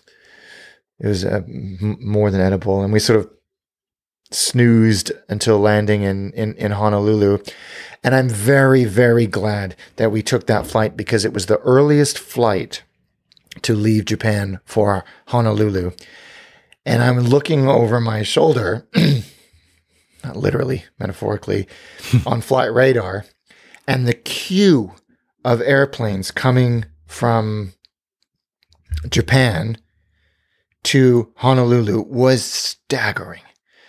From Fukuoka, like 5 flights from Tokyo, from Osaka, Nagoya, from Osaka, and then there was like 5 or 6 flights from Seoul, all converging, and we were leading the pack. And I thought, man, because we had a reasonably tight connection in Honolulu to get to Kauai on Hawaiian Airlines, I thought if we get stuck behind a 2 380s from Japan, we are boned. And it was, because you've got Wi-Fi, I'm kind of watching the planes, and we're dodging thunderstorms to get out of Japanese airspace. And it was actually a pretty smooth flight, except for like an hour of turbulence. But if we had not been at the front of that queue, it's not the reason I picked it. I picked it because it was the cheapest, but serendipity meant that. Oof, so the price was also a very good price. Even with all of those add-ons, it was extremely competitive compared to the full-service carriers. Good. The timing was great. I would have loved to have tried the 380, but it was like 3 or 4 times the price. Oh, with ANA. So it was just it's very expensive. And it was a one-way flight, and they don't do that. And of course, with Zip you can. So that was great. And of course, we land in Honolulu, and you land, and there's like these F-35s and reinforced F-35s or F-20s. Someone will correct me. In these reinforced bunker hangars, and you taxi and off. Of course, immigration hall was empty because we were the first flight of the day. Yeah, awesome. We had plenty of time because the flight ended up being early. So you had to walk outdoors? Yeah. Well, you get down and you collect your bags, and then to get from arrivals. No, meaning you had a bridge. No, we had a jet bridge. Yep. Okay. It's a surprisingly big airport because of the amount of airplanes that come into it. Big from all over the world is staggering. Course, absolutely staggering. And it felt like an American airport. So dated. But you had the luck, as you said, to be alone, so everything was very quick. And of course, now with the luggage, American, because we both have American passports, there was no one in the queue ahead of us. Straight through. Good. Bags took a minute to come through. Went over to the inter-island terminal. Mm-hmm. Dropped the bags using a bag. We'd already checked in, so simple bag drop system, really, really easy. You put your own bag tag on it. Up into this hilarious shared lounge, which at that point we were sort of delirious with exhaustion, and it was very, amusingly laid out, and it was like being in the lobby of a Holiday Inn. Oh my! Southern California, with all of the same kind of coffee machine and cereals available if you wanted them. It was exactly what we needed. And then you go out into this. There's not much there in the inter-island terminal, and there's a 717, which I don't think I had ever flown on before. You flown one? Yeah, because I don't think that's I have. what the Hawaiian Airlines inter-island fleet is exclusively made up of. Is these 717 workhorses, and it comes like basically power sliding around the corner and floors it into the gate because they're just like, let's go, everybody, come on. It's like, man, that plane is hauling ass into the gate. They do a crew swap, very quick crew swap. We all get on board. We have an exit row. It's all incredibly laid back. We had flown Hawaiian Airlines before 2 years ago from Oakland to Lahui, and that was on a brand new A321. So it was a lot more sort of polished. This was a beat up commuter bus, and it was great. We had our exit row, and I don't want to throw Hawaiian Airlines under the bus, but there was no scrutiny over what was on the floor in front of us on any of the exit rows. They're like, yep, that's fine. Yeah, okay. Whatever. Yeah, whatever. And we taxi out. They're like, hey, everybody, it's short flight to Honolulu. We're going to go up and then we're going to go down. And it was like 21 minutes. Wow. And you taxi out to the runway at 65 miles an hour and turn and burn up hard bank to the right. You don't go, I think we might have been on maybe 15,000 feet at most. Yeah. Yeah, you don't have time. Yeah. You just slam it down in Lahui, an airport that Megan and I were both familiar with, and taxi, get out, and the bags were waiting for us in the outdoor baggage handling area, and we so that was kind of great. That was kind of fun. That's lovely. And I may have been on a Mad Dog before, but I'm almost certain I had never been on a 717. It's a tight little airplane. Yeah, I don't think I have. I need to check, but I don't think Mad Dog I have, but not the 717. Pretty sure I've not. And so you had your small holiday.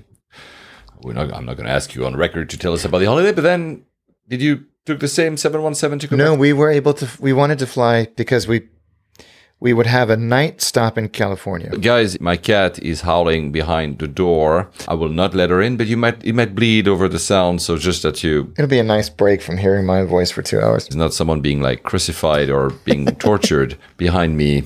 I live in a normal, proper people house. Sorry, go ahead. So we were both flying back to the UK the following day. Megan had come in on Virgin, and because she had come much later than me, and the prices were better.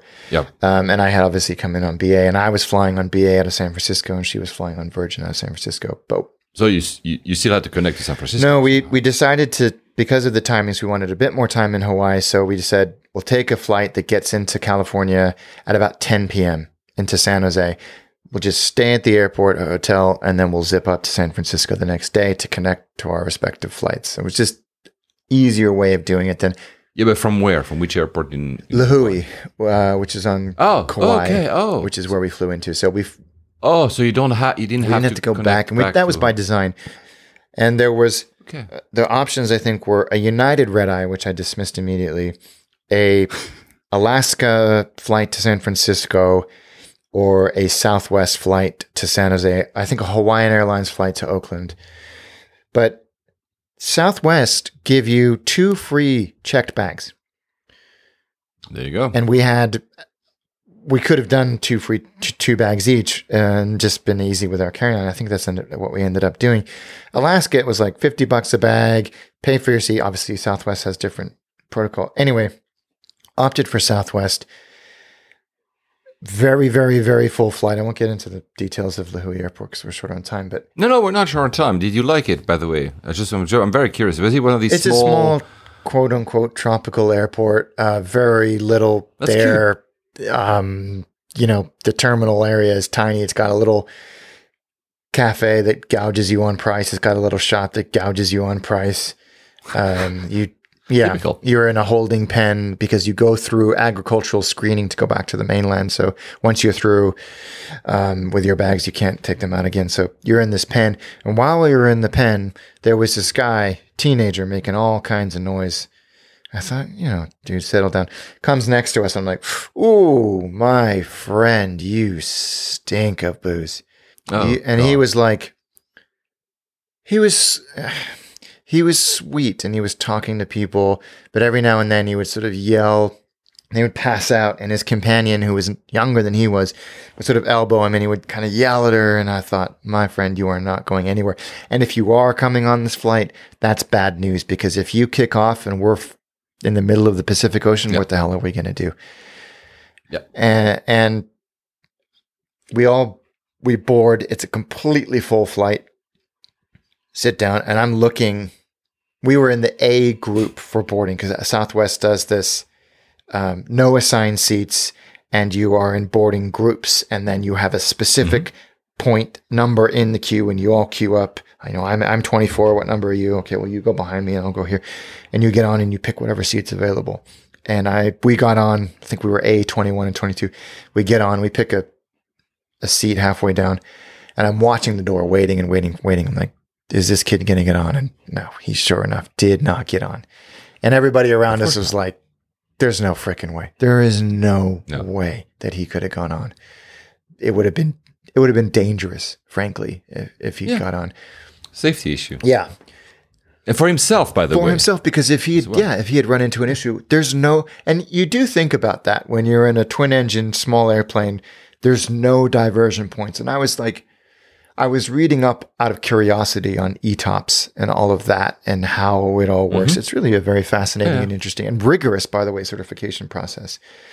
And it was a 737 MAX 8, new-ish, maybe 12 months old. And Southwest have free, blazing fast Wi-Fi for everybody, like consistently really, really fast. They also have 7 or 8 channels of, no, more than that, maybe 25 channels of live TV, or even over the Pacific, as well as a huge library of TV shows and movies, all available for free. You paid $8 for additional sort of more robust Wi-Fi, and then free drinks for everybody, sodas. We both wanted a sort of champagne or sparkling wine to kind of toast a successful trip, but they didn't charge us for it. Like, 2 snack runs, including a snack box that was all free, all included. And a very pleasant flight. Megan was sort of dozing. I was listening to air traffic control and just spacing out and making notes for it. ATC is going to be by entertainment of choice. It kind of is. I find it. I'll talk about that briefly on the way. I know you, but you have a choice between Fast and Furious and ATC. It's interesting hearing everybody talk. But here was my takeaway from that. It was a very good flight. I cannot fully trust the MAX. Oh wow! You still have something in your head. There's something in my head that makes me think. Wow. It is we've waxed lyrical about the 747 for years, but specifically more when it was retired finally, or the last plane rolled. You just sit in that airplane and you feel a sense of comfort and calm and trust in that airplane at home. Yeah. And I felt that with the 737 prior. I feel it with the A320. You're like, this is such a workhorse of an airplane. But there's something about the Max 8 or the Max where I'm like, I don't trust you as an airplane. I know that you are an engineering marvel, but I don't trust you. There's something at the back of my head. I was like, I'm not expecting anything to go wrong. I know that there are thousands of flights of these airplanes a day and nothing has happened. No, we know. And we know that it's been, under the microscope for long time after the accidents that have happened. So we know all that, but wow. There's human psychology. We have these things that stay with us, right? It was really interesting. There was something about it that just didn't feel like basically any other Boeing airplane has ever made me feel, or Airbus. I mean, it's nothing to do with the manufacturers. So it was interesting to sort of analyze that a little bit while I was flying. Going, what is that? But of course, it was an uneventful flight. I am a big fan of Southwest. I was about to ask you, how did you like if you pick the right seat, i.e. not something towards the front or rear of the fuselage or the plane where the fuselage tapers in and then it feels really cramped. It's just the right balance of economy and frills and no frills. And you don't really have the option to pay for a lot of extras because there aren't any. But they took care of you. Like, because it's a 5-hour flight, they can't just say you get a bag of pretzels and a soda. They give you this whole snack box, and it was more than enough. And it was on time, and it was easy, and it was good. And I just liked them. Arriving in San Jose was easy. We spent the night at one of the airport hotels and then zipped over to San Francisco. Megan's flight left. Okay. Because that I know the story. Okay, everybody, strap in. Because the last 10 minutes are going to be ranty. Actually, I'll just tell the freaking story.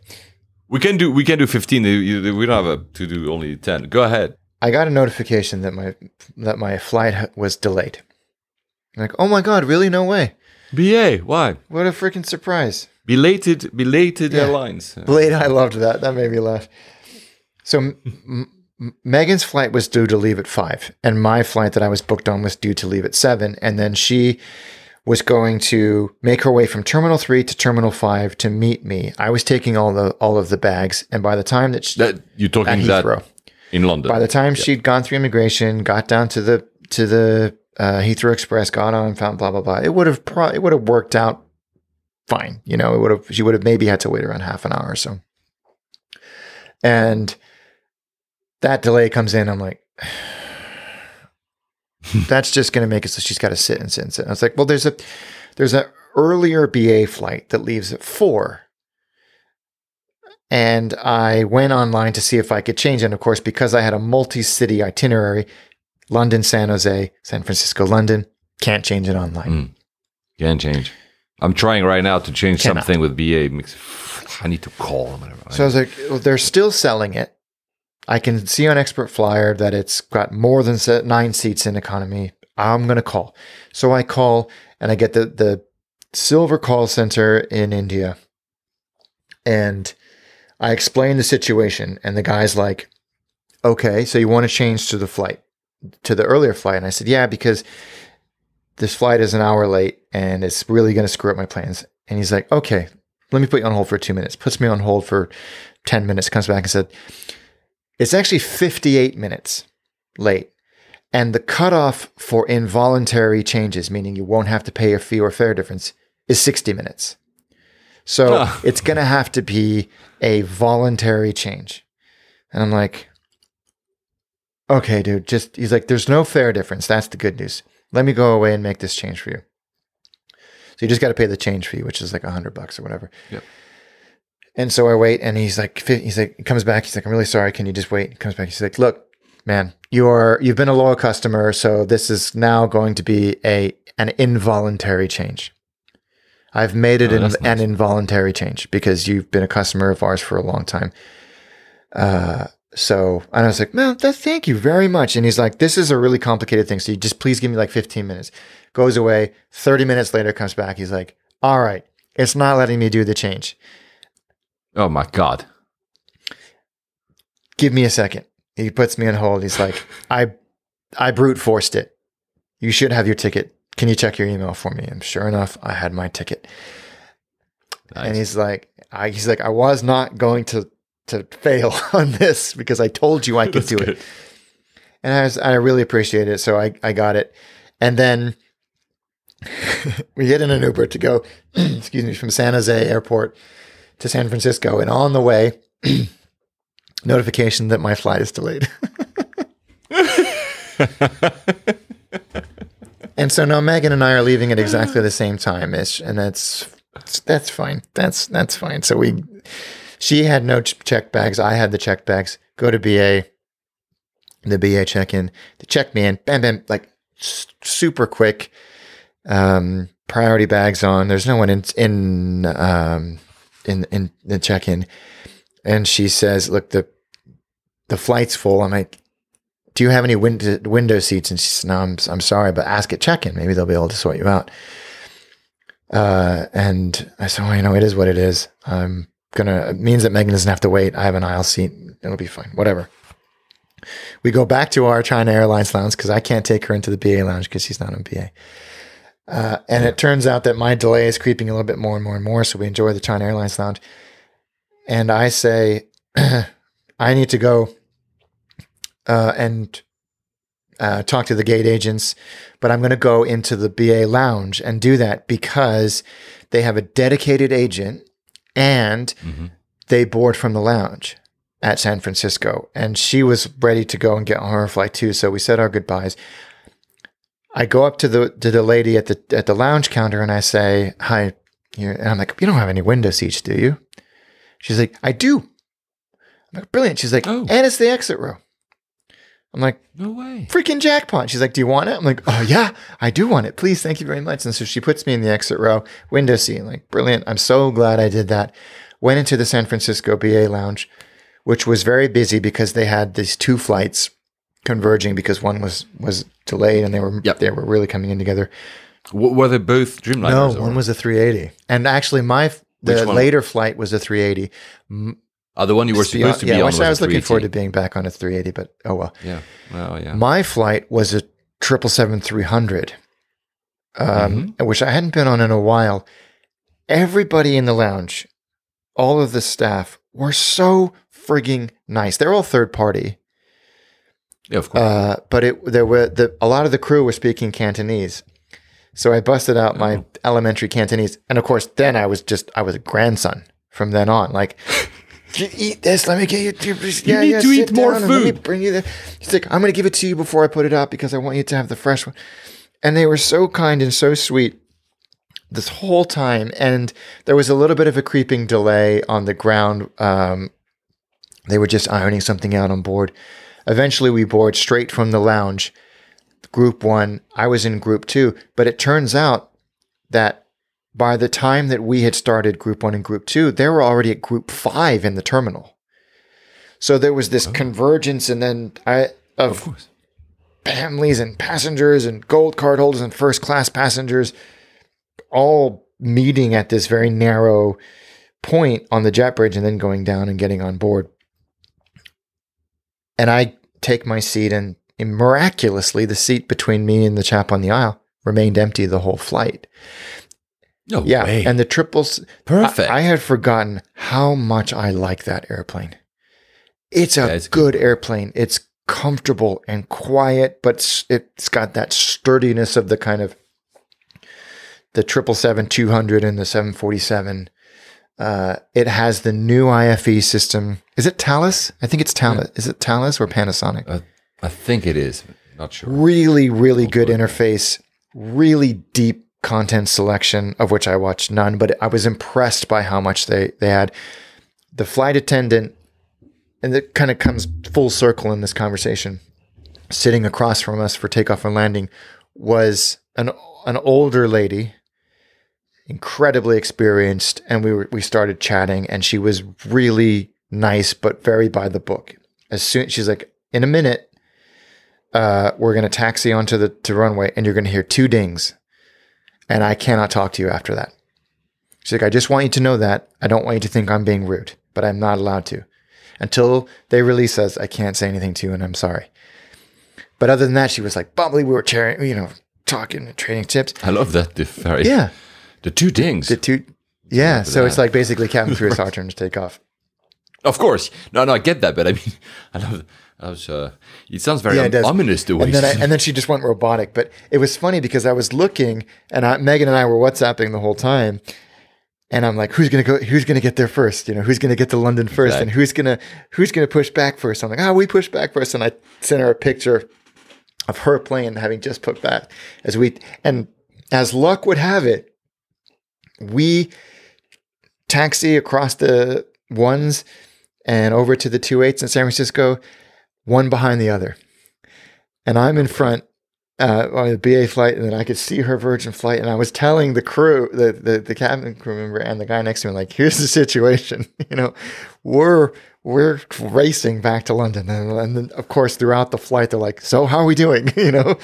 And we take off out of San Francisco. We hit gnarly wake turbulence from a 380 that had taken off before us to the Emirates flight. Oh, really bad. Like for that second, this very violent wake turbulence. And we're up and off. And it was really interesting because almost immediately after takeoff, as in me and Megan, our paths diverged significantly.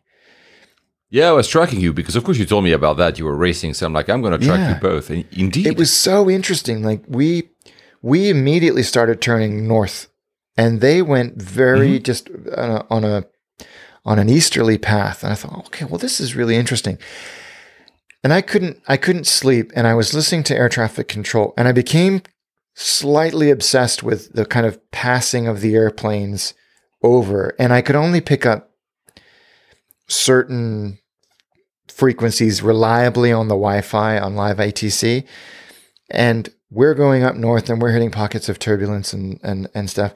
And we get to Canada, just on the border, and the one I could reliably pick up was Waterloo. So I think it was Waterloo, but it was basically Toronto area control. So, but not what you're handed off of when you're basically at altitude. Yep. And it was so calm and casual and colloquial that I was just enchanted by this back and forth. And there was a lot of storm activity. So you had people asking for ride reports. You had pilots saying, hey, can I go here? Can I go there? And it was all just sort of, yep, no problem. Have fun. And there was one, like, it was a Canadian, I think it was Rouge, like, hey, what's any news about 36,000 feet? And they're like, well, you're going to have chop for the next 90 miles, but if you want to give it a whirl, you're welcome to. And the pilot's like, yeah, we're pretty bored up here, so we're going to give it a shot. And you could hear the controller laughing. And he said, all right, cleared the 3, blah, blah, blah. And then I was like, okay, well, we're going.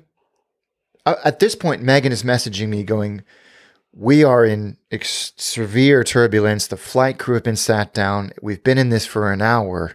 She wasn't worried. Oh. She's like, are you in the same thing? And I was like, we've had smooth sailing the whole way. Better chance of route.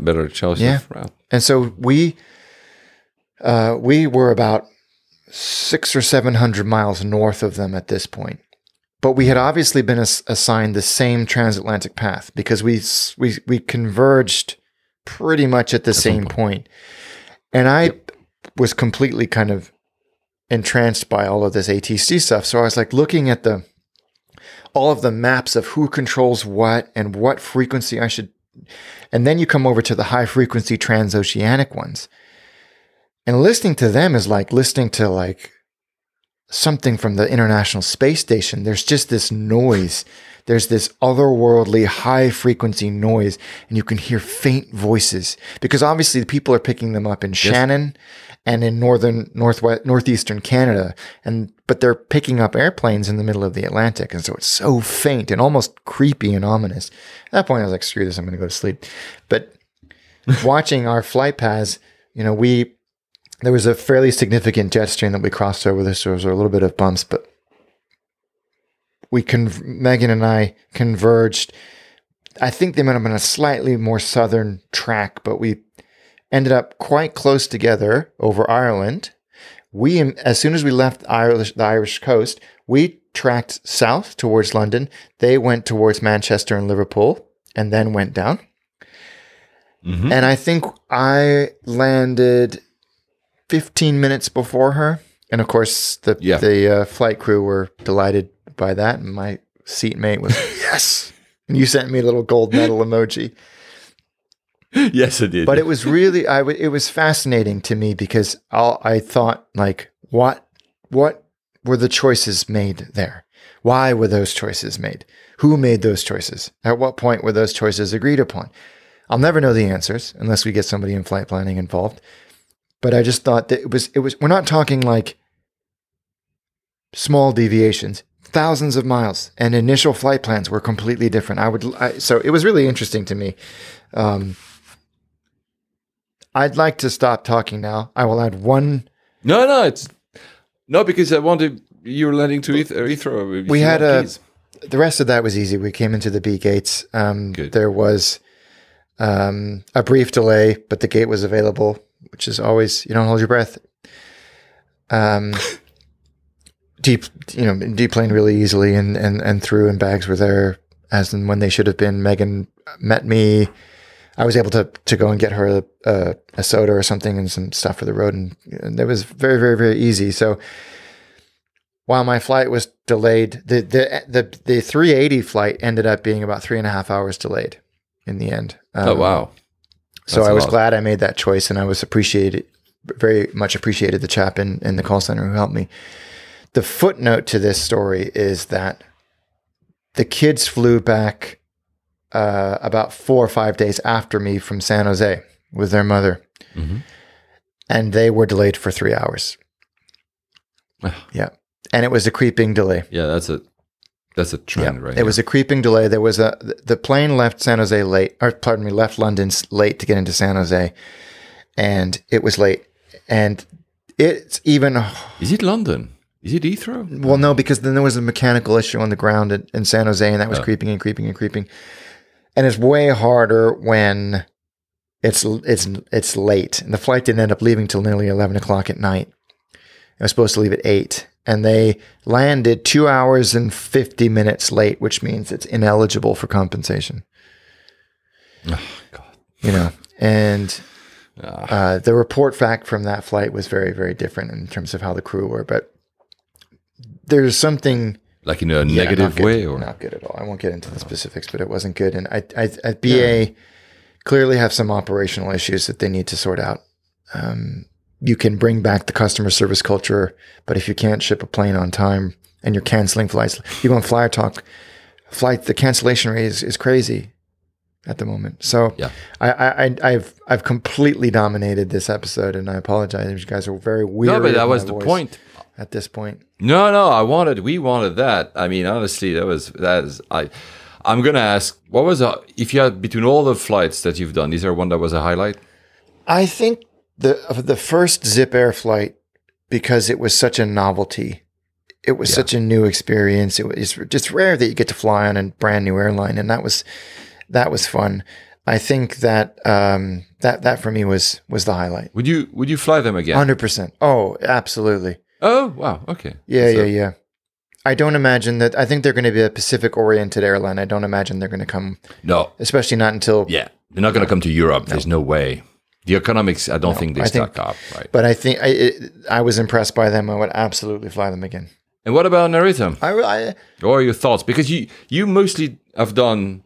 Haneda. I mean, it's not the first time you've been to Narita. I went once when I was 15 years old for a layover. Yeah, that's what you told me. I remember. Yeah, I have very little except going to the Jowl Lounge with my dad and me, and they had a PC connected to the internet, which was this wild new idea. And they had a person whose job it was to sit there and help you get onto this crazy thing. She didn't speak English, I didn't speak Japanese, but we took a selfie using the kind of dot matrix camera that the thing had, which I held on to for years because she was cute. But it was, that's it. I liked, I like Narita very much. I didn't get to spend a whole lot of time there, but it's so well connected. And of course it's, you get all your little bits of paper when you get onto a flight in Japan, and it's not nearly as well appointed as Haneda, and it feels much more tired. Yeah. They had one Combini, which was like a walk through 7-Eleven. You join the queue and you walk through and you get the bits and pieces, and then you eventually get up to the checkout desk. Yeah, I don't remember which terminal is better than the other. To be honest, I've done both 1 and 2. I've never done 3. Anyway, it doesn't. I'm looking forward to go back. Yeah, I'm already itching. I don't know yet. Okay, shout out to Camille. I saw him last night. He's flying JAL. He was asking me, Paul, do you think JAL is a good airline? I'm like, what are you talking about? Is JAL a good airline? Guys, China's a good airline. I think we're gonna cap it off. I'm gonna say one more thing, because you said how JAL was innovative about having that lounge. That lounge is great to this day. I don't think they have that pasokon with the internet anymore, and I wish, because that's funny. They've introduced, and I'll let you guys with that thought, and you tell us if you would like to do that. They've just introduced JAL the anywhere. So you can rent clothes to go to Japan. So instead of having to fly with your luggage, even if it's just like a carry-on luggage like Alex did to Zipair, JAL has just started it. You can rent clothes. It depends. So you can ask for, let's say you stay 2 weeks. Of course, depends of your gender. And then you opt for the kind of clothing you want. And I think I didn't try it out because I didn't have the time before the recording of this episode. But I think they say for like jeans, a hoodie, and a down jacket, which would be for like, I think 6 days. I think that's 70 quid. So it's basically 7,000 yen. So that's no more 70 quid, by the way, because I have old currency exchange in my 50. Head. Or the summer for 5 tops, 3 bottoms that include a linen shirt, trousers, and ankle-length skirt. That's for a woman. That would be $35. And then, so basically, you do all this. It's a good idea. And he waits for you, and you don't have to. And they're doing that for 13 months as a trial to want to see if people would do that. I'm not sure. Would you? Probably not.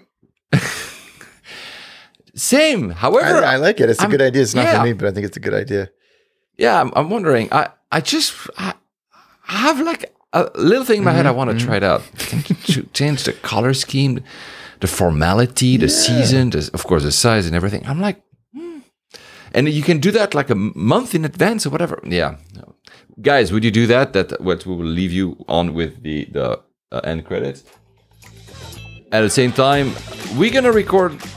I don't know. I'm leaving in September. I have trips. You do as well? I do. Guess where I'm going? Tell us. Berlin. Brandenburg. So I will experience the airport. Wow. Okay, that will be an episode as well. So we have, I'll be in Europe as well. I'll probably do, you know what I'm going to do? We're going to do at some point an Italian episode, because I would have done the trips that I've done in the summer, plus more that are coming. And for some reason, all the airports starts with the letter B. So it's going to be a B Italian episode, and then we'll do the B or Berlin, Brandenburg. That took like 157 years to get built and opened. Guys, no, not guys. Alex, thank you so much, because that was... Thanks for enduring me. No, I loved it. And I'm sure everybody did. Guys, see you in the next one. I don't know where that is. Safe travels, guys. Happy flying.